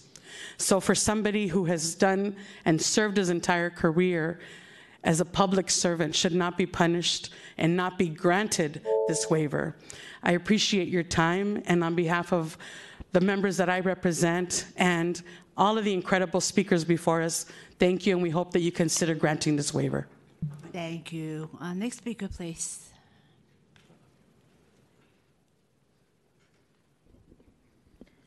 Good morning, Madam Chair and members of the San Francisco Ethics Commission. My name is Jackson Napiers, and I am with the San Francisco Chamber of Commerce. On behalf of the San Francisco Chamber of Commerce, I urge you to approve without delay the waiver request submitted by Dan Bernal, who is seeking approval to accept a position of Vice Chancellor for Community and Government Relations at the University of California, San Francisco. Dan has dedicated his life to public service and the people of San Francisco. As a long-term survivor of HIV, Dan's personal connections to UCSF's work in HIV/AIDS and advancing health care for all people makes this job a once-in-a-lifetime opportunity for him to continue his career in government service. His experience as Chief of Staff for Speaker Emerita Pelosi has been marked by his dedication to advance the interests and well-being of San Francisco's residents. UCSF is currently engaging in numerous projects of critical importance to San Francisco residents, including the Anchor Institution Initiative. Dan's experience, professionalism, and ethical nature will be an invaluable asset to both UCSF and the broader community. In light of these considerations, we respectfully request that the San Francisco Ethics Commission grant Dan Bernal the waiver to accept the Vice Chancellor position at UCSF. Thank you for your time and your consideration. Thank you. Next speaker, please. Okay. Hello, Commissioner Chair Lee and Commissioners. My name is Jade Kizon, and I'm here on behalf of Callie Wong, the Executive Director of API Council, to speak in support of the employment waiver request from Mr. Dan Bernal. Callie has had, and I hope to one day have, the privilege of working with Dan over the last 8 years. They are collaborative partners in our organization's work, and she can personally attest to his unwavering commitment to the San Francisco community. Over the years, Dan has worked closely with API Council in bringing Speaker Emerita Pelosi to speak with our 56-member organization annually on complex issues arising within our city, as well as providing updates on her continued partnership and work with the Asian and Pacific Islander community. This year, Dan worked with us to bring the speaker to the Samoan Community Development Center to support our membership, while also working with us to highlight the issues and gaps within the Pacific Islander community specifically. More recently, he has had the opportunity to work. We've had the opportunity to work with Dan in holding community events to honor the speaker's contributions to the API community. In the past month, Dan worked with us to invite the speaker to the Chinatown Media and Arts Collaborative to discuss the arts and welcome its new executive director, Joanne Lee. Dan has continuously dedicated his time and energy to raise awareness about the challenges faced by our community, especially during the height of the API hate in recent years. He has shown understanding not only by addressing isolated incidents, but has been instrumental in building bridges, fostering dialogue within the community, and working to ensure that all API community members can live safely and with dignity. Dan has actively worked with us to address and lend resources while API businesses in our city's ethnic corridors, like Japantown and Chinatown, as they were struggling, as well as when our community needed assistance for our senior population. Dan's work on these issues and his unwavering support in bringing the speaker to our communities to directly speak to us during this period shows his priority and commitment to us.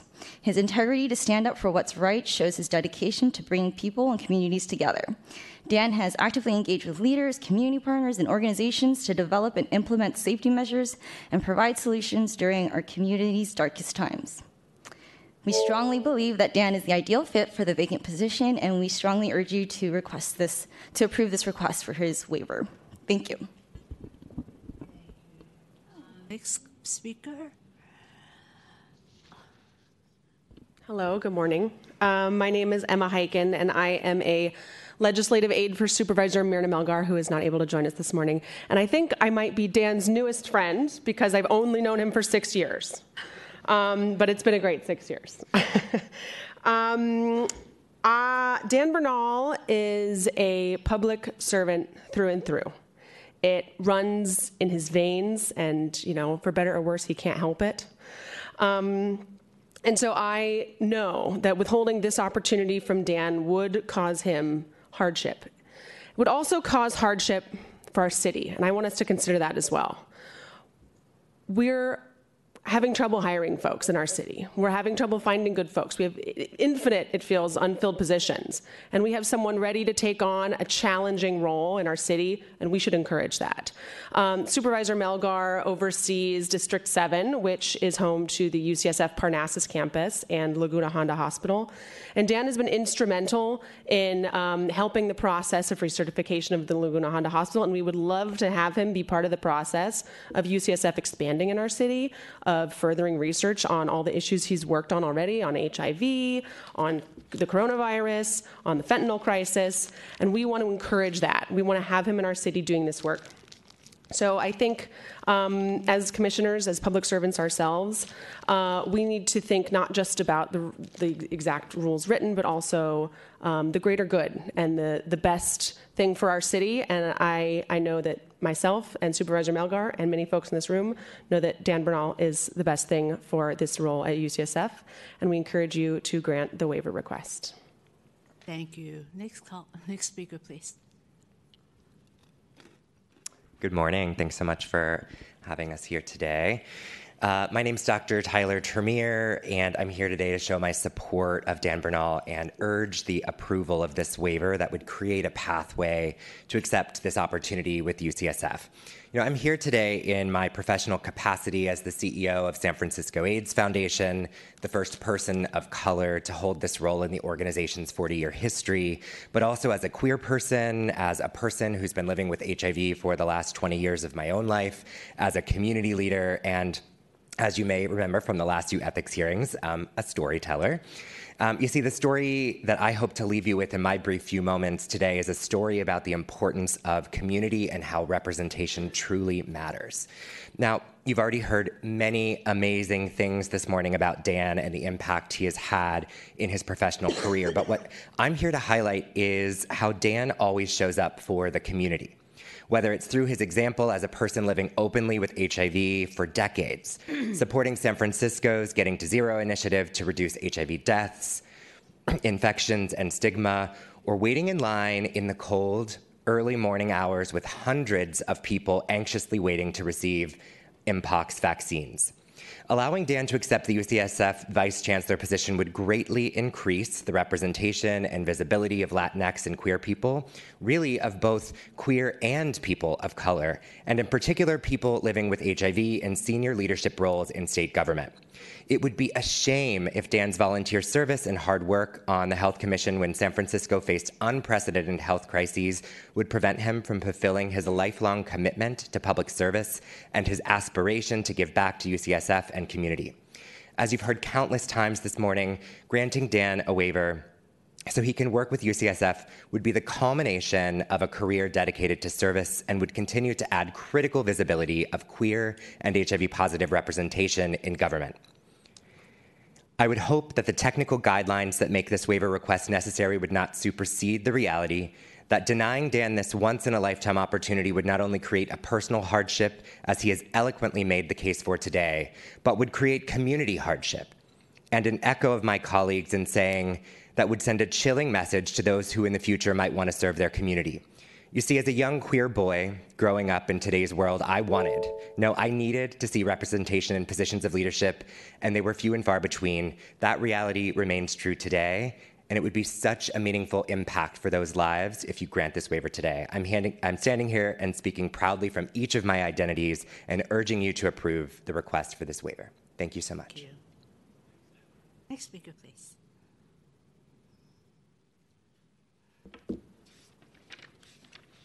President Lee, good commissioners, good morning. It's still morning.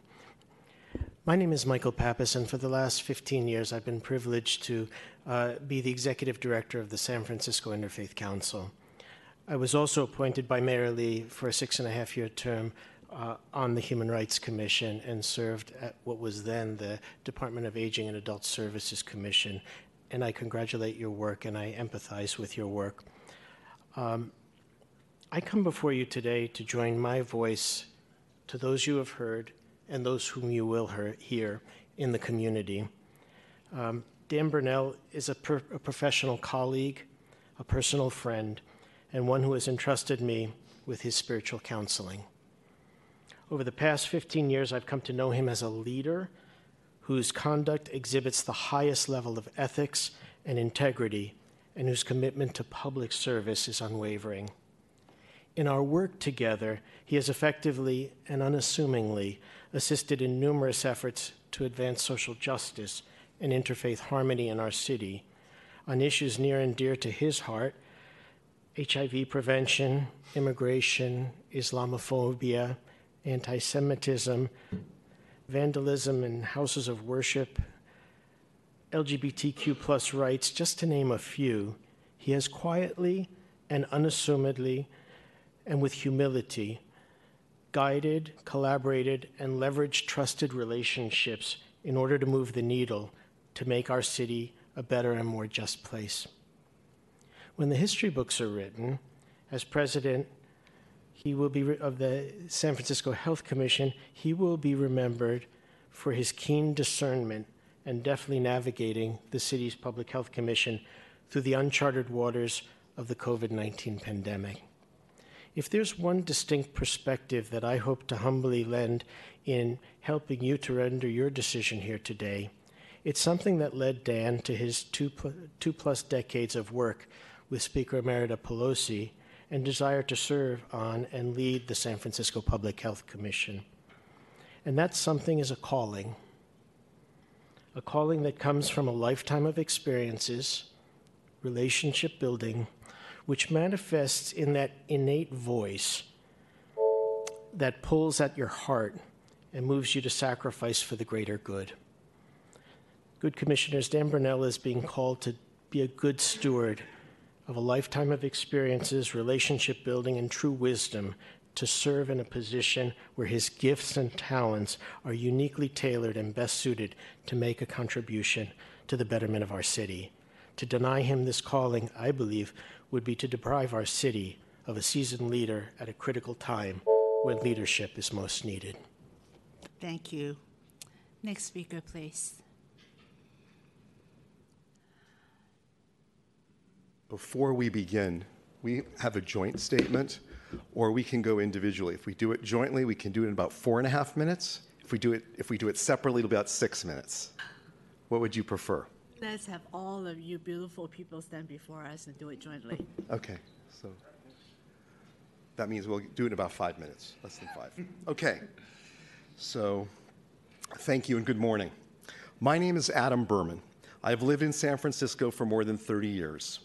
I've spent my entire career in the education field, initially as the founder of Education Partners, which brought reading and math programs for the most disadvantaged students across the United States, and more recently as a senior assistant dean at UC Berkeley.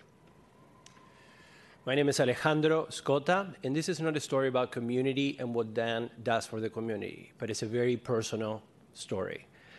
I am from Argentina. I spent 22 years as an undocumented immigrant. We came to know Dan about 10 years ago when our child, Emilio, was born in India and ran into incredible legal challenges. We contacted Leader Pelosi's office and were put in touch with Dan.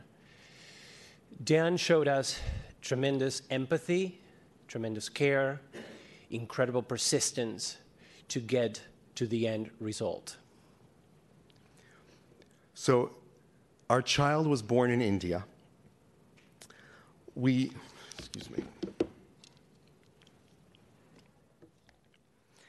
And when our passport application was denied for our child by the Department of State, our child became stateless. While in India, we had to go into hiding to make sure that our child did not end up in an orphanage and that I did not end up in jail because I was gay. We mounted the fight of our lives to bring Emilio home to the United States. What to say about Dan's involvement? He was a critical part of our fight. He went above and beyond the call to help us get home lawfully and safely. We remember speaking with Dan at all hours of the day, whether Adam was in India or I was here, because of being undocumented. Eventually, through the wonderful work that Dan helped us create, we were able to obtain humanitarian parole issued by the Homeland Security Department of the United States. And it was, again, thanks to Dan's incredible, tenacious persistence that we got home, and today we can call ourselves a family. So, the waiver request. Based on hardship, both personally and professionally, we urge you to grant Dan this waiver. Based on my experience at UC Berkeley, public service opportunities like this are extremely rare. Not just the compensation level for this job, but the job itself, a vice chancellor position. There are very few vice chancellor positions. And certainly when you consider the passion that Dan brings to this, his lifetime service of public service, his life experience, his expertise in healthcare at this extraordinary institution, he's not going to find another opportunity like this. We would hope that the guidelines that make this waiver request necessary would not supersede the big picture here. Neither Dan nor UCSF benefited from his service on the Health Commission. And actually, in the majority of the contracts at issue, UCSF was the only vendor that could have actually delivered the services. They were the sole source provider. And then in some of the remaining contracts, they were amendments to existing contracts where UCSF was also the only option. It would be extremely sad and unfair if good intentions in the furtherance of public service were punished. And it would send a devastating message to those in our future who might want to serve their community. Granting the waiver would not compromise your responsibilities on the Commission. In fact, it would do just the opposite, we think, by promoting fair, transparent, accountable governmental decision-making for the benefit of all San Franciscans. Dan should not be deprived of this professional and financial opportunity, nor should UCSF be deprived of the opportunity to hire such a world-class professional to advance UCSF's mission, reputation locally, nationally, and globally. Thank you for your time and consideration on this matter. Thank you very much. Next speaker, please. Please stand by. Good morning. I'm Bevan Dufty, and I just want to reflect for a moment on the fact that I've had a 47-year public service career, both working on Capitol Hill and working many years in City Hall. I've never seen a turnout like this. I've never seen such a diverse group of people be so passionate and committed. Dan's testimony, his remarks were very emotional for me, and I've always viewed that I've known Dan for 25 plus years, that we were just a generation apart, me on the older side of it. What I drew comfort from was thinking that what would it have been like if 19-year-old Dan could have heard what we've heard this morning? Would he have believed that his life would have gone in the direction that it did and enable him to touch so many people?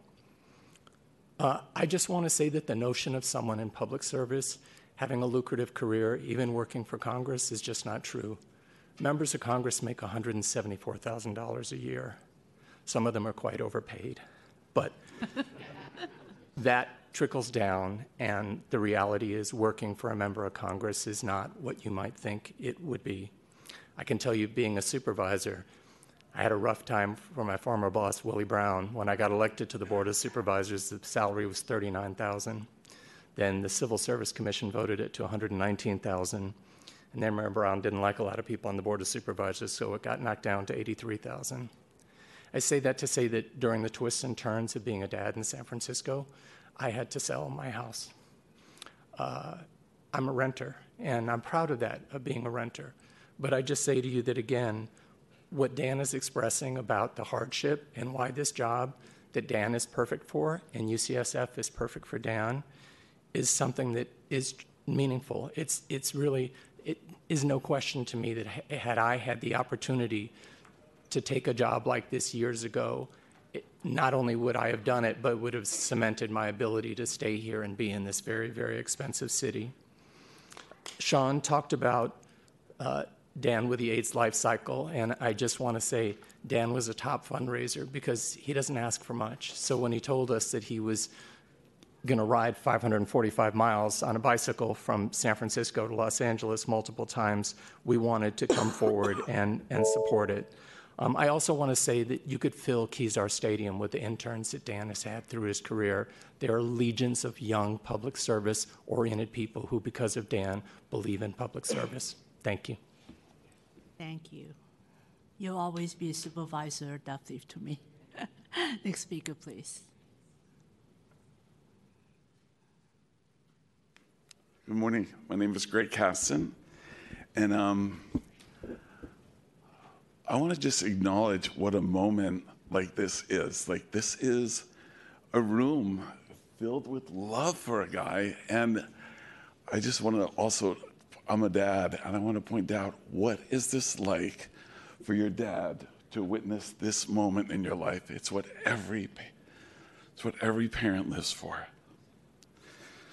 I want to also start with a quote from my hero, which now might be displaced by Dan Bernal after being here this morning, the U.S. Surgeon General. The U.S. Surgeon General Vivek Murthy is now the top doctor in the United States, and his message is about belonging, togetherness, how much we need one another.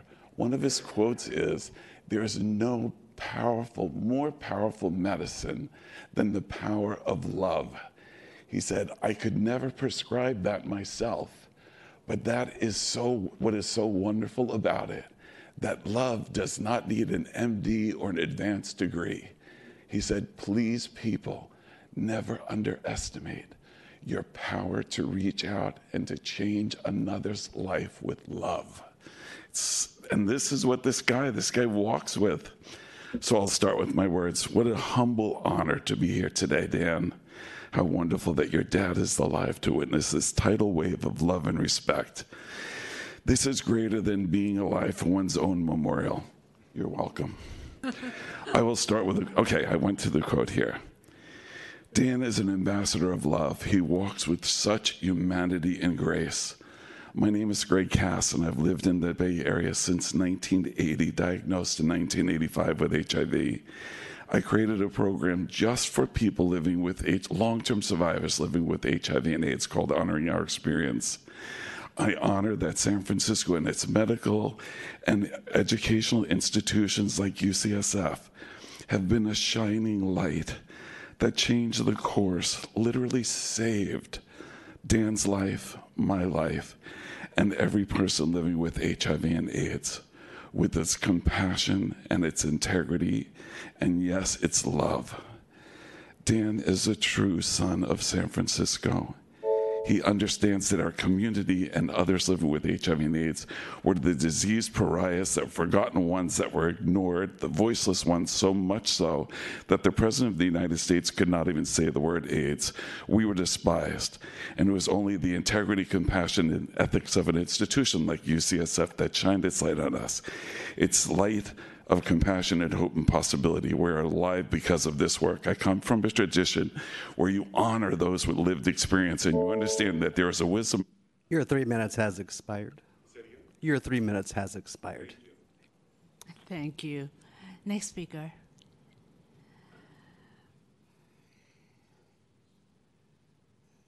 Good morning, commissioners. My name is Richard Ibarra. I'm the CEO of MNC Inspiring Success here in the Mission. I'm honored to be here today to ask for this waiver. And I know that your work is very important.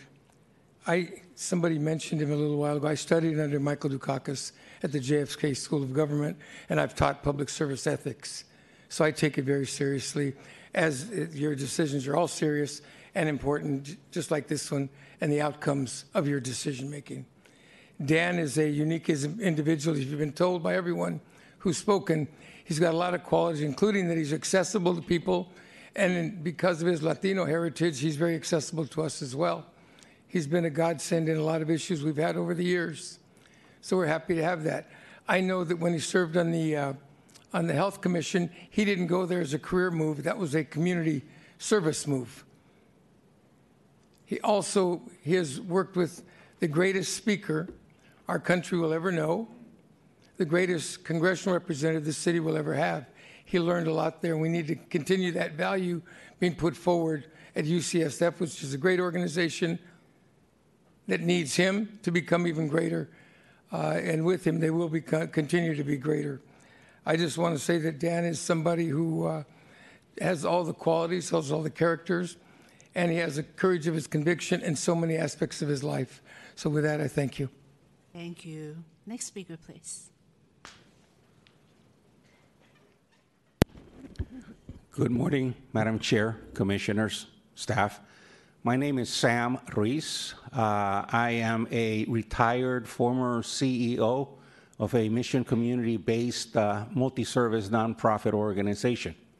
And I'm proud to be here in front of you this morning to respectfully request that you honor the request on behalf of Dan Bernal to issue the waiver that he seeks from your commission. I have had the pleasure and honor of knowing Dan Bernal for close to 20 years. And in a couple of capacities, but all as a public servant, both he and I. And I have seen his growth and development of his leadership skills, his ability is to have excellent listening skills, but most importantly, to be a problem solver. In his role with Nancy Pelosi's office, I think that was a pivotal leadership talent that he practiced with all communities in San Francisco. But in particular, my relationship with him was based almost exclusively to the mission community, where I engage with a number of nonprofit community-serving agencies, coalitions that were established to address a number of local issues. And I shared the opportunity with Dan Bernal to express the sentiments of community, to which he responded immediately, always with much respect. And again, he excelled with his listening skills and problem-solving skills. So I am honored to speak on behalf of Dan this morning and respectfully request that you honor his seeking of a waiver. Thank you very much. Thank you. I think last speaker. Good morning, Madam Chair and members. This is the first time that I've ever appeared before this commission since we put Prop K on the ballot in 1993 when we were led by the great Larry Bush and a number of other people for a successor to the whistleblower program that I set up in my office, which Ed Lee ran for me, and he helped me understand that we needed to strengthen what was going on in this city in terms of the issues that you deal with. So I don't know if you've ever had any other former mayors before you. By the way, have you? Not yet. Madam Chair? Not yet. Have you ever had a mayor or former mayor before you? Because I want to share with you an unofficial rule in case your timekeeper has started my 3 minutes, that former mayors get 5 minutes for every year they served in the office. And so in case I run over. But today I don't have to do that because the people who have spoken before me have covered every single thing I could say about this man, and I want to associate myself with all of them because they've been extraordinary. Perhaps the only thing they left off was that your staff has done a comprehensive job. They've done what they're supposed to do. And as you've heard from some of the others, now we're asking you to do what you're supposed to do. Listen carefully to what people have said about this extraordinary man, and then make an exception. Approve the waiver, because the decimal dust that is covered in that rule with this case is not worth the extreme loss to this city that you've heard described by all of the wonderful speakers before me. So I add my voice to all of theirs in asking you to waive this rule for this particular man, not only because he needs it, but far more importantly, our city needs it. I've had my occasional squabbles with UCSF on the development side. They are terrific, the best in the country when it comes to the medical side, but sometimes we have some differences of opinion. We need someone who starts the day they get hired rather than someone coming from around the country who will take 5 years to learn and develop relationships with everybody that you've met today. So with that in mind, I respectfully ask you to grant this waiver. Thank you very much. Thank you, Mayor Agnos. If we don't have any other speakers, no other speakers? Do we have any speakers waiting in the queue? Have no callers in the queue. I declare the public comment for this agenda item is closed.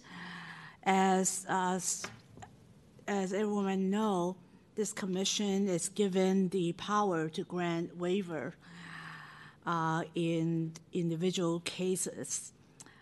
We don't take this duty lightly. In fact, we take this very, very seriously, and we evaluate every case that comes before us with due diligence. We can grant waiver, as Mr. Canning said, based on hardship. But to me, the most important factor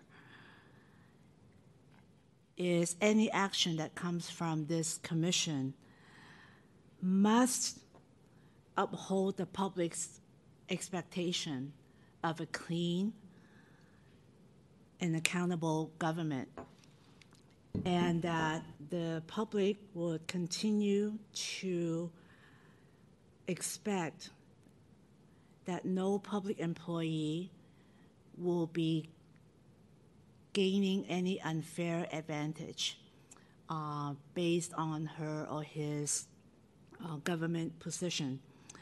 Coming to today's hearing, I had one concern over the relationship between the Health Commission commissioners and the contracts that they have duty over. I am satisfied with the explanation from several speakers that this is more or less a ceremonial action, and I am satisfied with that. I no longer have any concern with that one.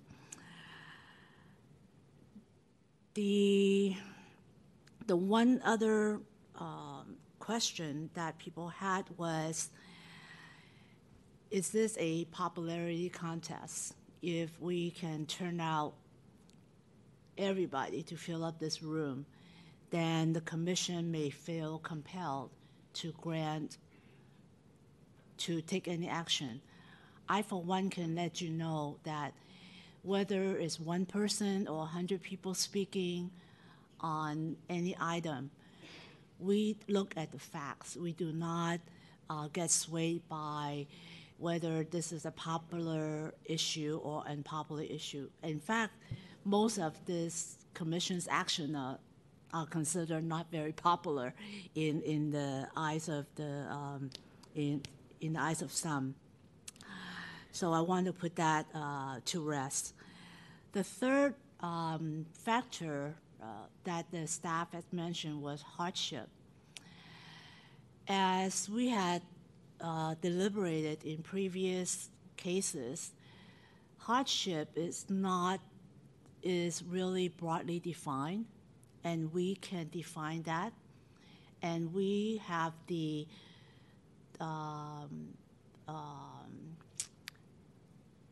duty, to me, to explore beyond the individual's financial hardship. We had considered in previous cases hardship in terms of the person's, beyond the person's financial situation, but that person's professional, personal growth, interests, the opportunities, and also the broader community's hardship. What I meant was, what happens if the waiver is not granted? The hardship, of course, is going to be impacting the individual, but what happened to the folks who expect to receive the talents, the skill set, the compassion, the passion, the knowledge that this person will have in furthering this community? And interestingly, the previous 3 waivers that we had granted were for folks who were going into other sectors of public service, whether it's nonprofit or other public service. And in this case, I, as a UCSF patient, understand the critical importance public health played. Whether you are with Department of Public Health or UCSF, we're all in one. Public health is we need to operate as one body. And there are other concerns over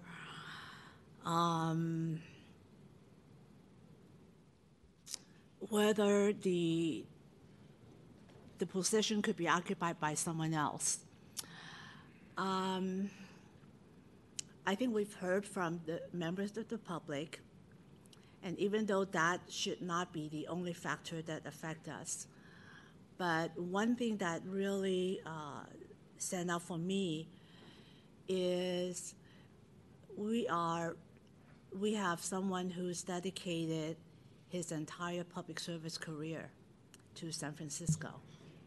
And through those years, he's had developed the knowledge, especially the knowledge and commitment of working with the city's very diverse population, specifically the very underserved, underrepresented, the voiceless members in these communities. And that is the asset that he's going to bring to this position, should he be offered this position, should he be allowed to accept this position. And I think that to me, if that doesn't happen, that to me is a hardship, not only for Mr. Bernal's personal, professional commitment and his life service, is also going to impact the city's disadvantaged communities. So with all that that I have decided that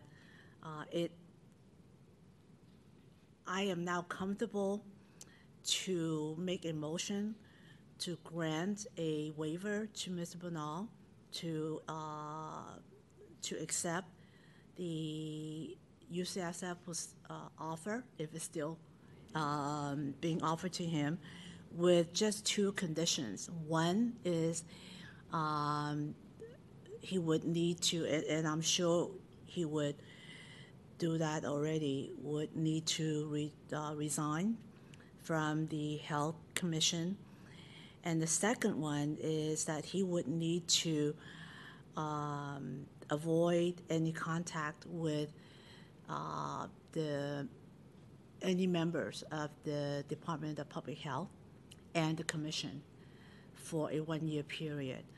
So with these conditions, I'd like to make a motion to grant a waiver for Mr. Dan Bernal's post-employment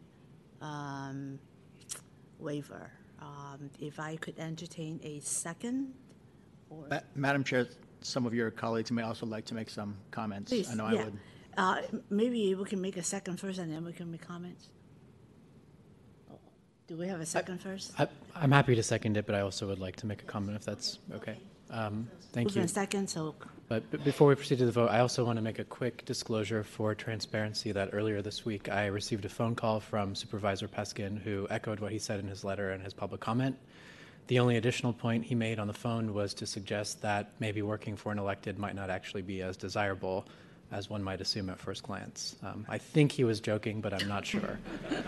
With that aside, I want to address a few topics. One, echoing Chair Lee's comments, we don't review these waiver requests based on how politically connected or popular an applicant might be, which communities they've assisted, nor whether we like or dislike their current job or the one that they're seeking.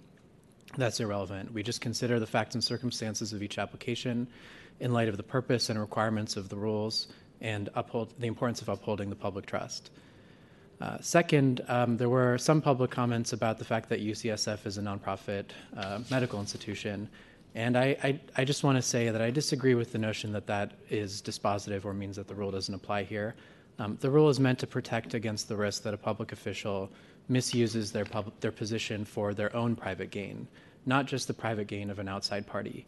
And here, Mr. Bernal properly disclosed that this role would represent a significant raise for him, and so I agree with the staff that it's appropriate for our analysis to proceed within the framework of this rule and waiver process.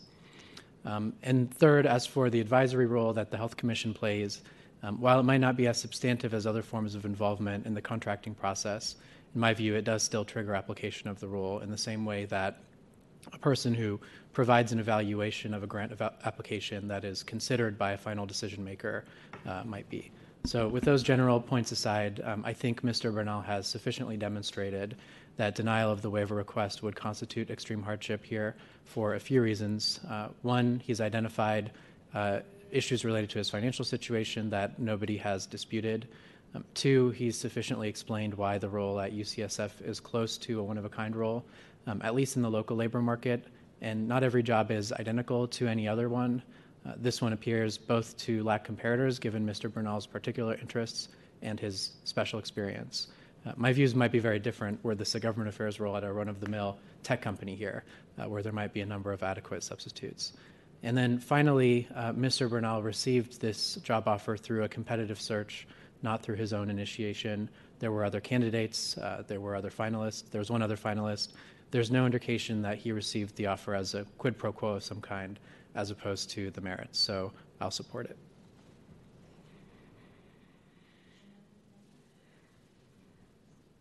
Thank you all for being here. I will also support the waiver, but this process is so important for good government, for transparency, that I want to lay out what I'm thinking about. And as Commissioner Salahi said, the fact that you appear to be a great guy and I'd love to be your friend is frankly irrelevant. It's got nothing to do with the factors we're supposed to look at, as I understand them. What to me is really important is your role on the commission, the Health Commission. Sounds like your votes were not necessary for the contracts, nor were they sufficient. In other words, your votes did not create any legally binding contract at all. That, to me, puts it in a wholly different category from other waivers that we have granted, including to a member of the Board of Supervisors, whose votes were not at all advisory, but in fact, that involved the same employer, I think UCSF ultimately. So to me, that's a very big factor. And when I consider undue extreme hardship on you, I consider that in the context of your actual role that triggers the process to begin with. It's also clear to me that your offer at UCSF is based on your qualifications. I think anyone taking a dispassionate look at this would be hard-pressed to see any kind of quid pro quo or any kind of favoritism. And that, I think, is at the heart of this process.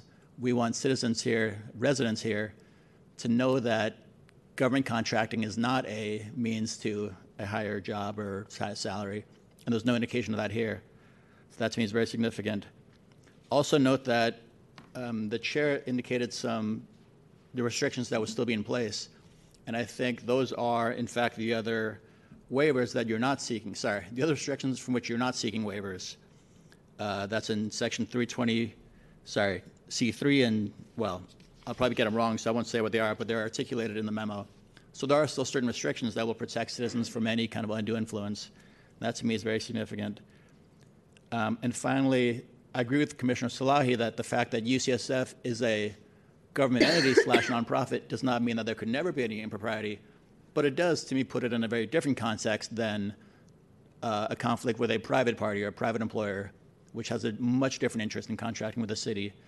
In fact, in a similar different context involving dual employment, we are considering some kind of exemption for dual employment between the city and UCSF, So I think even though that's a different context, it points to the fact that not all entities are the same for conflict of interest purposes. So given all that, I'll be supporting the waiver, but I wanted to articulate that. And again, thank you all for being here. I wish we would have the same kind of engagement in other issues we deal with, but that's not always the case, but thank you. I will also support the waiver, and I echo the other commissioners' presentation of the responsibility, of the huge responsibility that this is for us to just analyze the facts and really apply the law here. What was dispositive for me and what I really took a close look at was similar to, everybody's echoed this, but just what your role was, and it does really see, when we look at our regulations, we have to consider, was it a perfunctory role? Like, what kind of role was it? Was it substantial? And it, no offense to you, didn't seem that way. And so that was very helpful for my analysis of this. Additionally, I do think that the way this opportunity was presented to you was, to use the word competitive. Like, I don't think it was like a quid pro quo. It doesn't seem that way, at least from the facts that are before me today. And so I feel comfortable supporting the waiver. Okay, so if there's no other comment, let's take the roll, please. Okay. A motion has been made and seconded for granting a waiver of post-employment restrictions for Dan Burnell. On the motion to Commissioner Flores-Fang. Aye, in favor. Vice Chair Finlove. Aye. Chair Lee. Aye. Commissioner Salahi. Aye. Madam Chair, with 4 votes in the affirmative and 0 votes opposed, the motion is approved unanimously.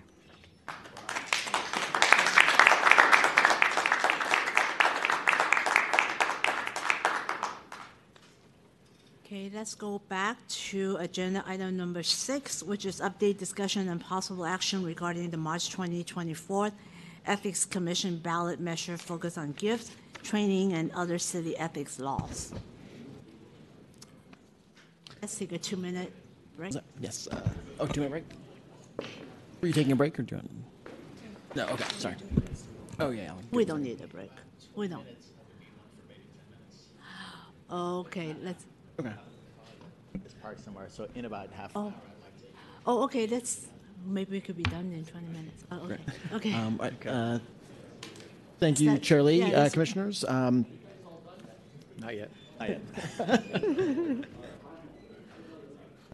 As discussed in the memo regarding the ballot measure, there are 2 interested persons meetings scheduled for next week, which are opportunities for the public to weigh in on potential regulations they think should be considered regarding Section 3.218 of the ballot measure, which deals with incompatible activities.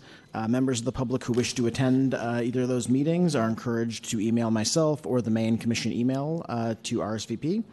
Both those meetings will have the same agenda, and people are encouraged to attend either meeting or both of them if they so desire.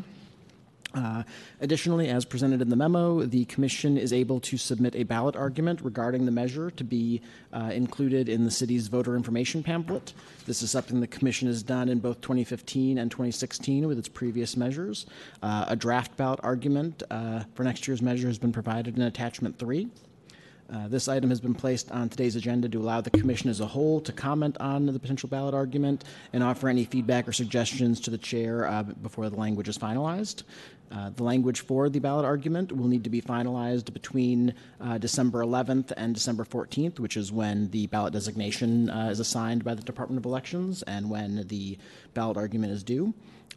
Additionally, any potential rebuttal argument would need to be developed and finalized between December 14th and December 18th, which is when the arguments become public and the rebuttals are due.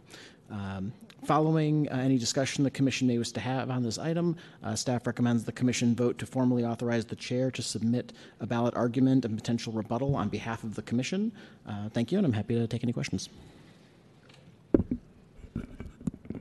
Walk us through the specific timeline again. Now and the. Yes. So, So the Department of Elections will designate a measure title on December 11th, which will be Proposition A or B or whatever it is, and then the ballot argument itself is due on December 11th. December 11th is the day the designation was assigned, and then the ballot arguments due on December 14th, and then any potential rebuttal arguments due on December 18th. What about, when does the city prepare its summary of the measure? What was that? When does the city prepare its own summary of the? The legislative digest has already been prepared from the city attorney's office. The voter information pamphlet materials, I'm not exactly sure off the top of my head what their finalized date is. The Ballot Simplification Committee, which does a chunk of that, they start meeting in late November, but don't, I think, actually publish anything until at least mid-September, or mid-December, excuse me. It'd be helpful for me to see how the city summarizes this before we do our argument, but is that timing possible? There's the Legislative Digest, which has been attached to previous sessions. The Ballot Simplification Committee, I don't believe, will be posting. I think they probably look at the arguments that proponents are submitting when they're making their determinations. The Ballot Simplification Committee will be meeting the week after Thanksgiving this year. So that like the first week of December? Yeah. And when you say, sorry, Mr. Koenig, that the digest is already out, do you mean the actual language that's going to be in the voter information pamphlet? You know, where they summarize the measure, talk about the fiscal impact, all that stuff? No, that's the voter information pamphlet, which the arguments would go into. Right. So I'd love to see whatever the legislative aid, whoever does those, what that looks like. Is that maybe that's what Jamie's referring to? That comes out in early December? Yes, the summary that appears in the ballot information pamphlet will be drafted in the first week of December, and it's finalized a few weeks later by the election department. But those are public meetings. Do they work with Mr. Canning on, do they consult with ethics staff on those? Yes, we're involved with those meetings. But those would be, I believe, published after the potential rebuttal arguments are already submitted. Got it. Okay, so do we need action to the chair to submit? Yes, the Department of Elections has said they would just take a submission from the chair, but on advice from the city attorney's office, they recommended the commission formally vote to designate the chair with the authority to submit on their behalf. Okay, so do I have a motion to grant the chair authority to submit the ballot argument? Sorry, I still have questions about the process. If the chair wants to submit something in her own name, she doesn't need our permission. I think, as I understand it, this is a commission. We can submit our argument. Right. So on behalf of the commission, actually it's a commission submittal, but it's the individual who happens to be the chair who needs to submit to the department. So normally it's done that way, but the city attorney is advising that we may need to have a vote to allow the chair to submit. It's a procedural thing. Yeah, so a couple of things. As I understand it, we have 2 more months before we have to submit anything. 2 more commission meetings, right? We have a meeting, I think, December 8th, which is before the deadline to submit this to the city attorney, or 8th or 9th, something like that. So I don't see any reason that we have to do this today, frankly. I'd like more time to look at the argument. Is that timing? Do I have that wrong? There will be the additional commission meetings. I guess the concern would be without this vote, if commissioners aren't available at future meetings and there's not sufficient members to vote, that could put the commission in a troubling spot. And then the main reason to kind of designate the authority to the chair is given the timeline of the December deadlines. There's that 4-day window for the rebuttal arguments, which would not really be possible to bring back to the commission in that window. I think one option could be, this could be, the details of the argument could be discussed at future meetings if the commission wants to, have more more discussion over that. That's an option. It might be prudent to authorize the chair to, have that authority to submit, which that submission couldn't even happen until the 11th anyways, with the plan to discuss it more at future meetings. That way there's at least that authority absent commission action. That makes sense. For me personally, I have a hard time, and this has nothing to do with the chair. If I was the chair, it seems problematic to me giving someone authorization to submit something in our name without knowing what that's going to be, right? Is that the idea, that we would be giving advance authorization for the chair to submit whatever she feels like, basically, which I'm sure would be wonderful, but just in practice, it kind of, I have a hard time signing on to something that I haven't seen, and that's my concern. Well, there was the draft attached to the memo. Well, I saw that, but I think you're talking about additional things, right? The rebuttal to whatever comes out.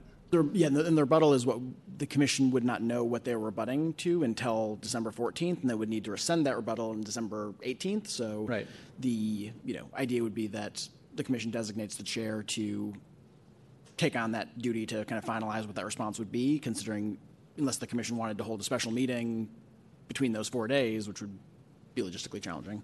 Right. No, I appreciate that. Rebuttal timing is awkward. To the extent we're voting on an argument that's already written, that we're not pre-authorizing anything. We're just voting on the actual language, which is included. But that one, to me, we have 2 months to finalize that. So that's why I don't see, I've looked at it for 2 days. I'd like more time to look at the argument that's drafted. So I just don't see why we're doing that, the urgency to do it today, and I'll let my colleagues jump in, but those are kind of my 2 issues. More time to look at the argument, and then authorizing language that I haven't seen yet. Those, I'm having some challenges with that. Just to make sure, we just want to make sure that we have an opportunity to weigh in the process, or is that in the language? I would like to have an opportunity that I see whatever we're submitting. Ultimately, If I may just ask a procedural question. By January, there's a pretty good chance that there's only 3 commission members on this commission. So if one member, for whatever reason, is going to be absent, nothing goes through. I'm just talking about the procedural challenges that this commission may face. And we worked super, super hard to get this ballot on behalf of the folks. I look at this vote as a procedural vote just to cover all bases, right? I am not going to draft my own things. In fact, I am working with the staff to make sure that everything this commission, this body had expressed, everything that we had voted for would be included in our argument. The challenge is because of the 4-day turnaround to submit the rebuttal, that's why we needed this vote, to make sure that this would be submitted, that we would have the rebuttal to whatever's going to be challenged to our submittal, right?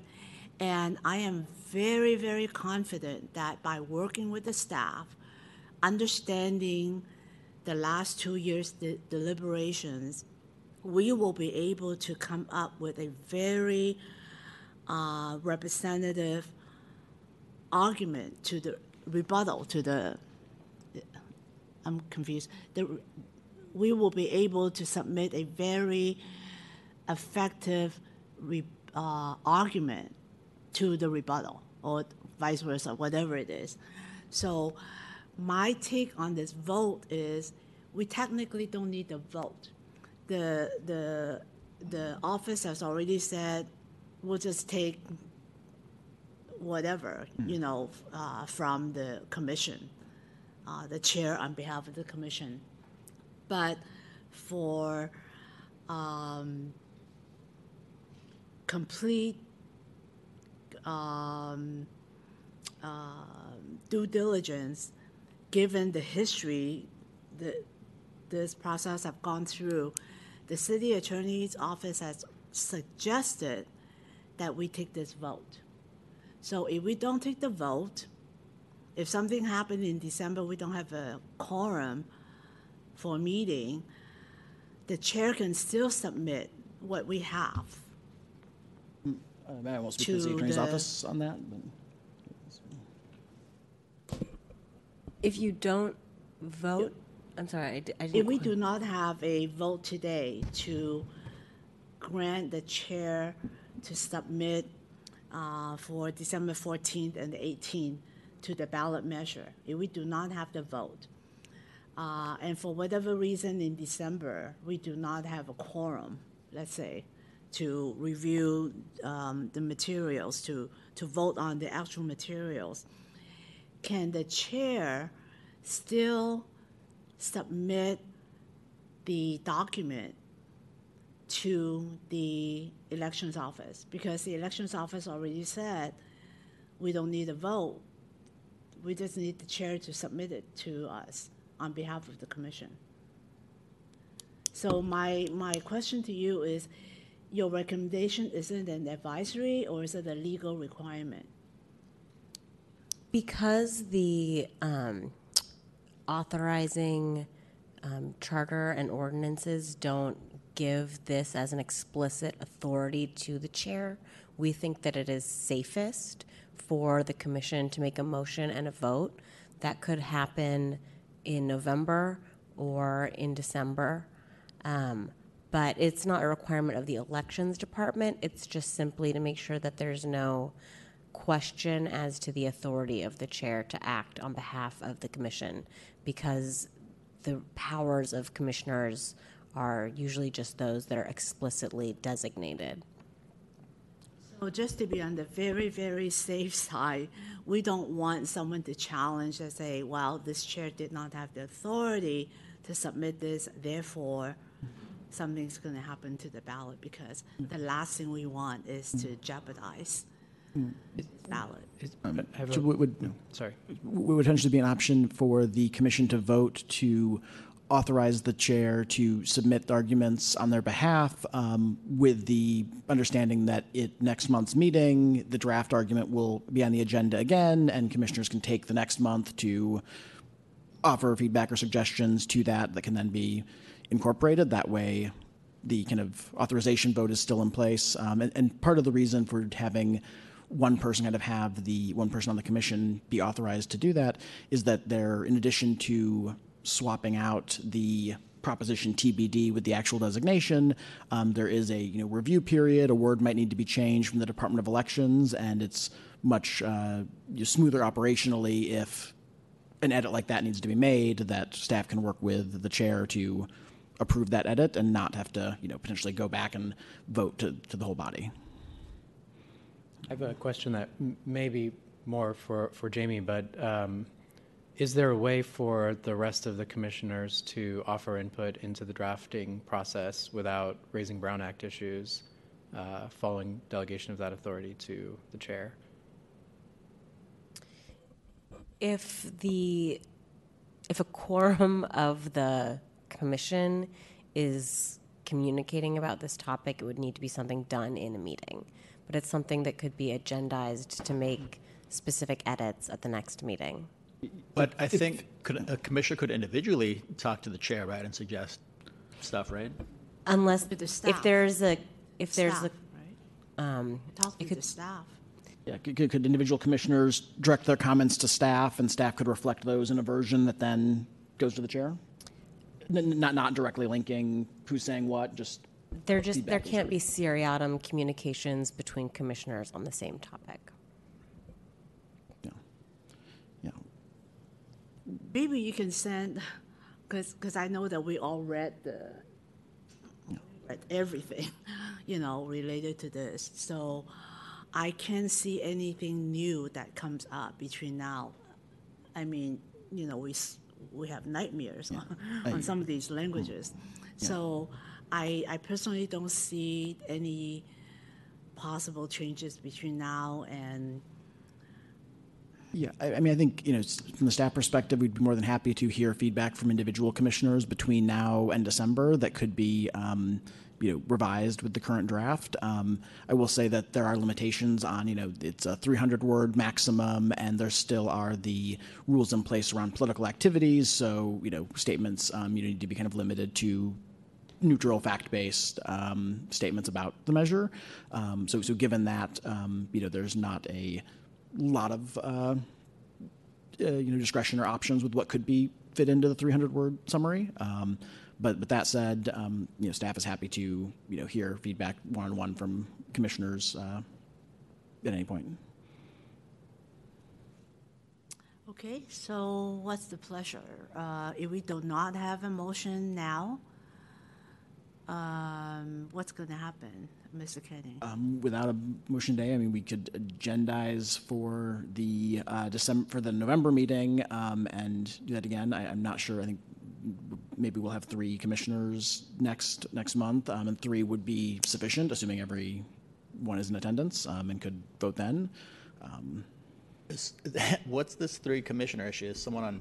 I don't want to get into personal information, but I believe somebody has an excused absence. I'm not sure off the top of my head. Because we're getting into the winter months, and the experience is usually when we have 5 commissioners, we can always risk losing 1 member because no action will be done. And in November, we'll be dealing with some heavy issues like the ED surge. So I'm very, very mindful that right now we're operating with 4 official members. Come January, there will be most likely, hopefully 4, but possibly 3.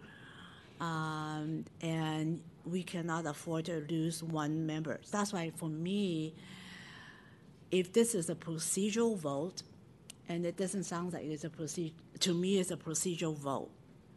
It doesn't give the chair any more power to change anything that we have all seen. But if there is any concern, people want to do that, we certainly can discuss it. But if something happened in November, we don't have a vote, we miss the deadline, we do not have a submittal, I will be very, very, very disappointed, and the city will be very, very disappointed because we've invested over 2 years of staff and the community time on this. So I still look at this as it's a procedural vote, right? According to the assistant attorney, 1 individual cannot change anything that is submitted. And if there's any substantive change to the document, then we may need to trigger another hearing, right? Because we've already voted on this ballot measure. Yeah, I mean, this wouldn't be impacting the substance of the ballot measure itself. This is Not just be making the argument. Could be a period here, period there, but no substantive change would be allowed. We're not talking about amending the measure. We're talking about just the argument about the measure. And I think we would be authorizing you to submit whatever you want. Not that you would. You would use it responsibly, but that I is... have never done that, and then for my next 2 more meetings, I would never will. No, I understand that, but that is what the vote would be. One option is the commission could authorize the chair to be the formal person to submit as the author, but could also put on that the condition that it should be the chair and the vice chair who communicate on kind of the finalized version, because 2 members could discuss the substance of this without it being a seriatim meeting. If the commission wants to have, and it could be any 2 commissioners could kind of work with staff to be the final sign-off. My understanding is even if it's 2 commissioners, we would still need, on the matter, we still need to know this. That's what happened when we were dealing with the staff interviews, the director interviews, right? So a meeting occurs when there's a quorum present. So if there are 2 commissioners directly discussing something, then there's not an unlawful seriatim meeting. Yeah, I just want to make one point. I wouldn't want this authority either. I don't think any one of us should be given the authority to submit it without the other folks weighing in. That's my point. And the second point is we have 2 commission meetings before we have to submit this. Okay, January is after this. We're talking about November and December. So I don't see the urgency to do it today, given that we've had just a few days to look at this argument. I'm not sure this argument hits everything I would want it to do, but I haven't taken a deep look at it. Frankly, it's probably 99% perfect. But there's just no reason to do it today that I can see. We have 2 meetings before this would be submitted. So they're kind of 2 related issues. I think I agree with Commissioner Finlev on this, just because it seems like there's the prospect of raising Brown Act issues by substantively engaging on this following this vote, if you do. So, Yeah, I mean, yeah, we can agendize this for the November meeting, and I guess maybe in the interim, if commissioners want to reach out directly to staff with any feedback or suggested edits, then that can be on the agenda for next meeting. Is that? How about this? Our next meeting is November 9th. November 9th, right?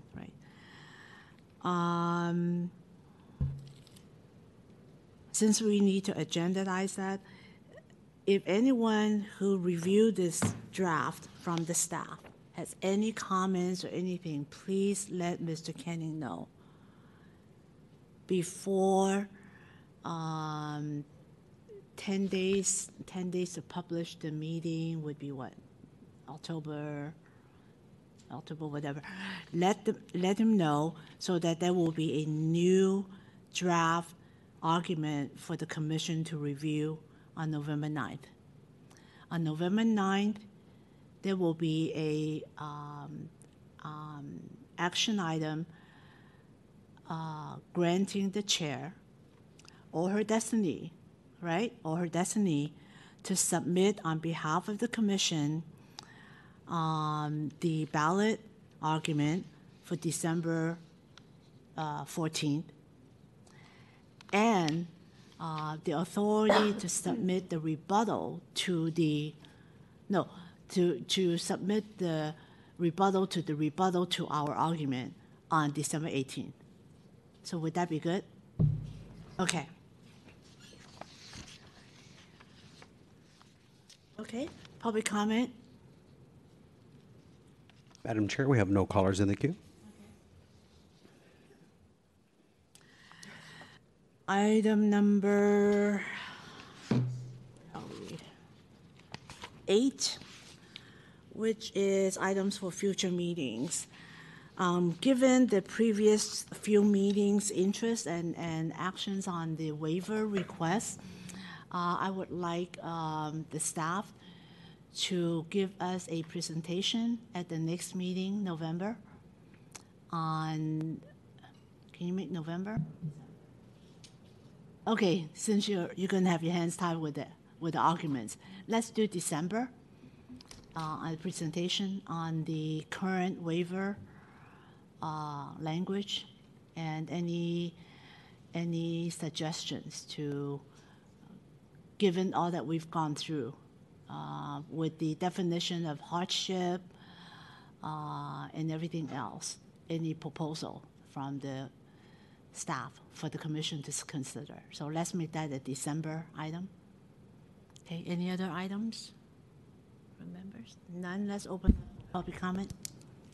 Madam Chair, there's no callers in the queue. Okay, public comment is closed. Let's do item number 9, additional opportunity for general public comment. I see none. Adjournment. And there is no public comment for agenda item number 9. Yes, meeting is adjourned.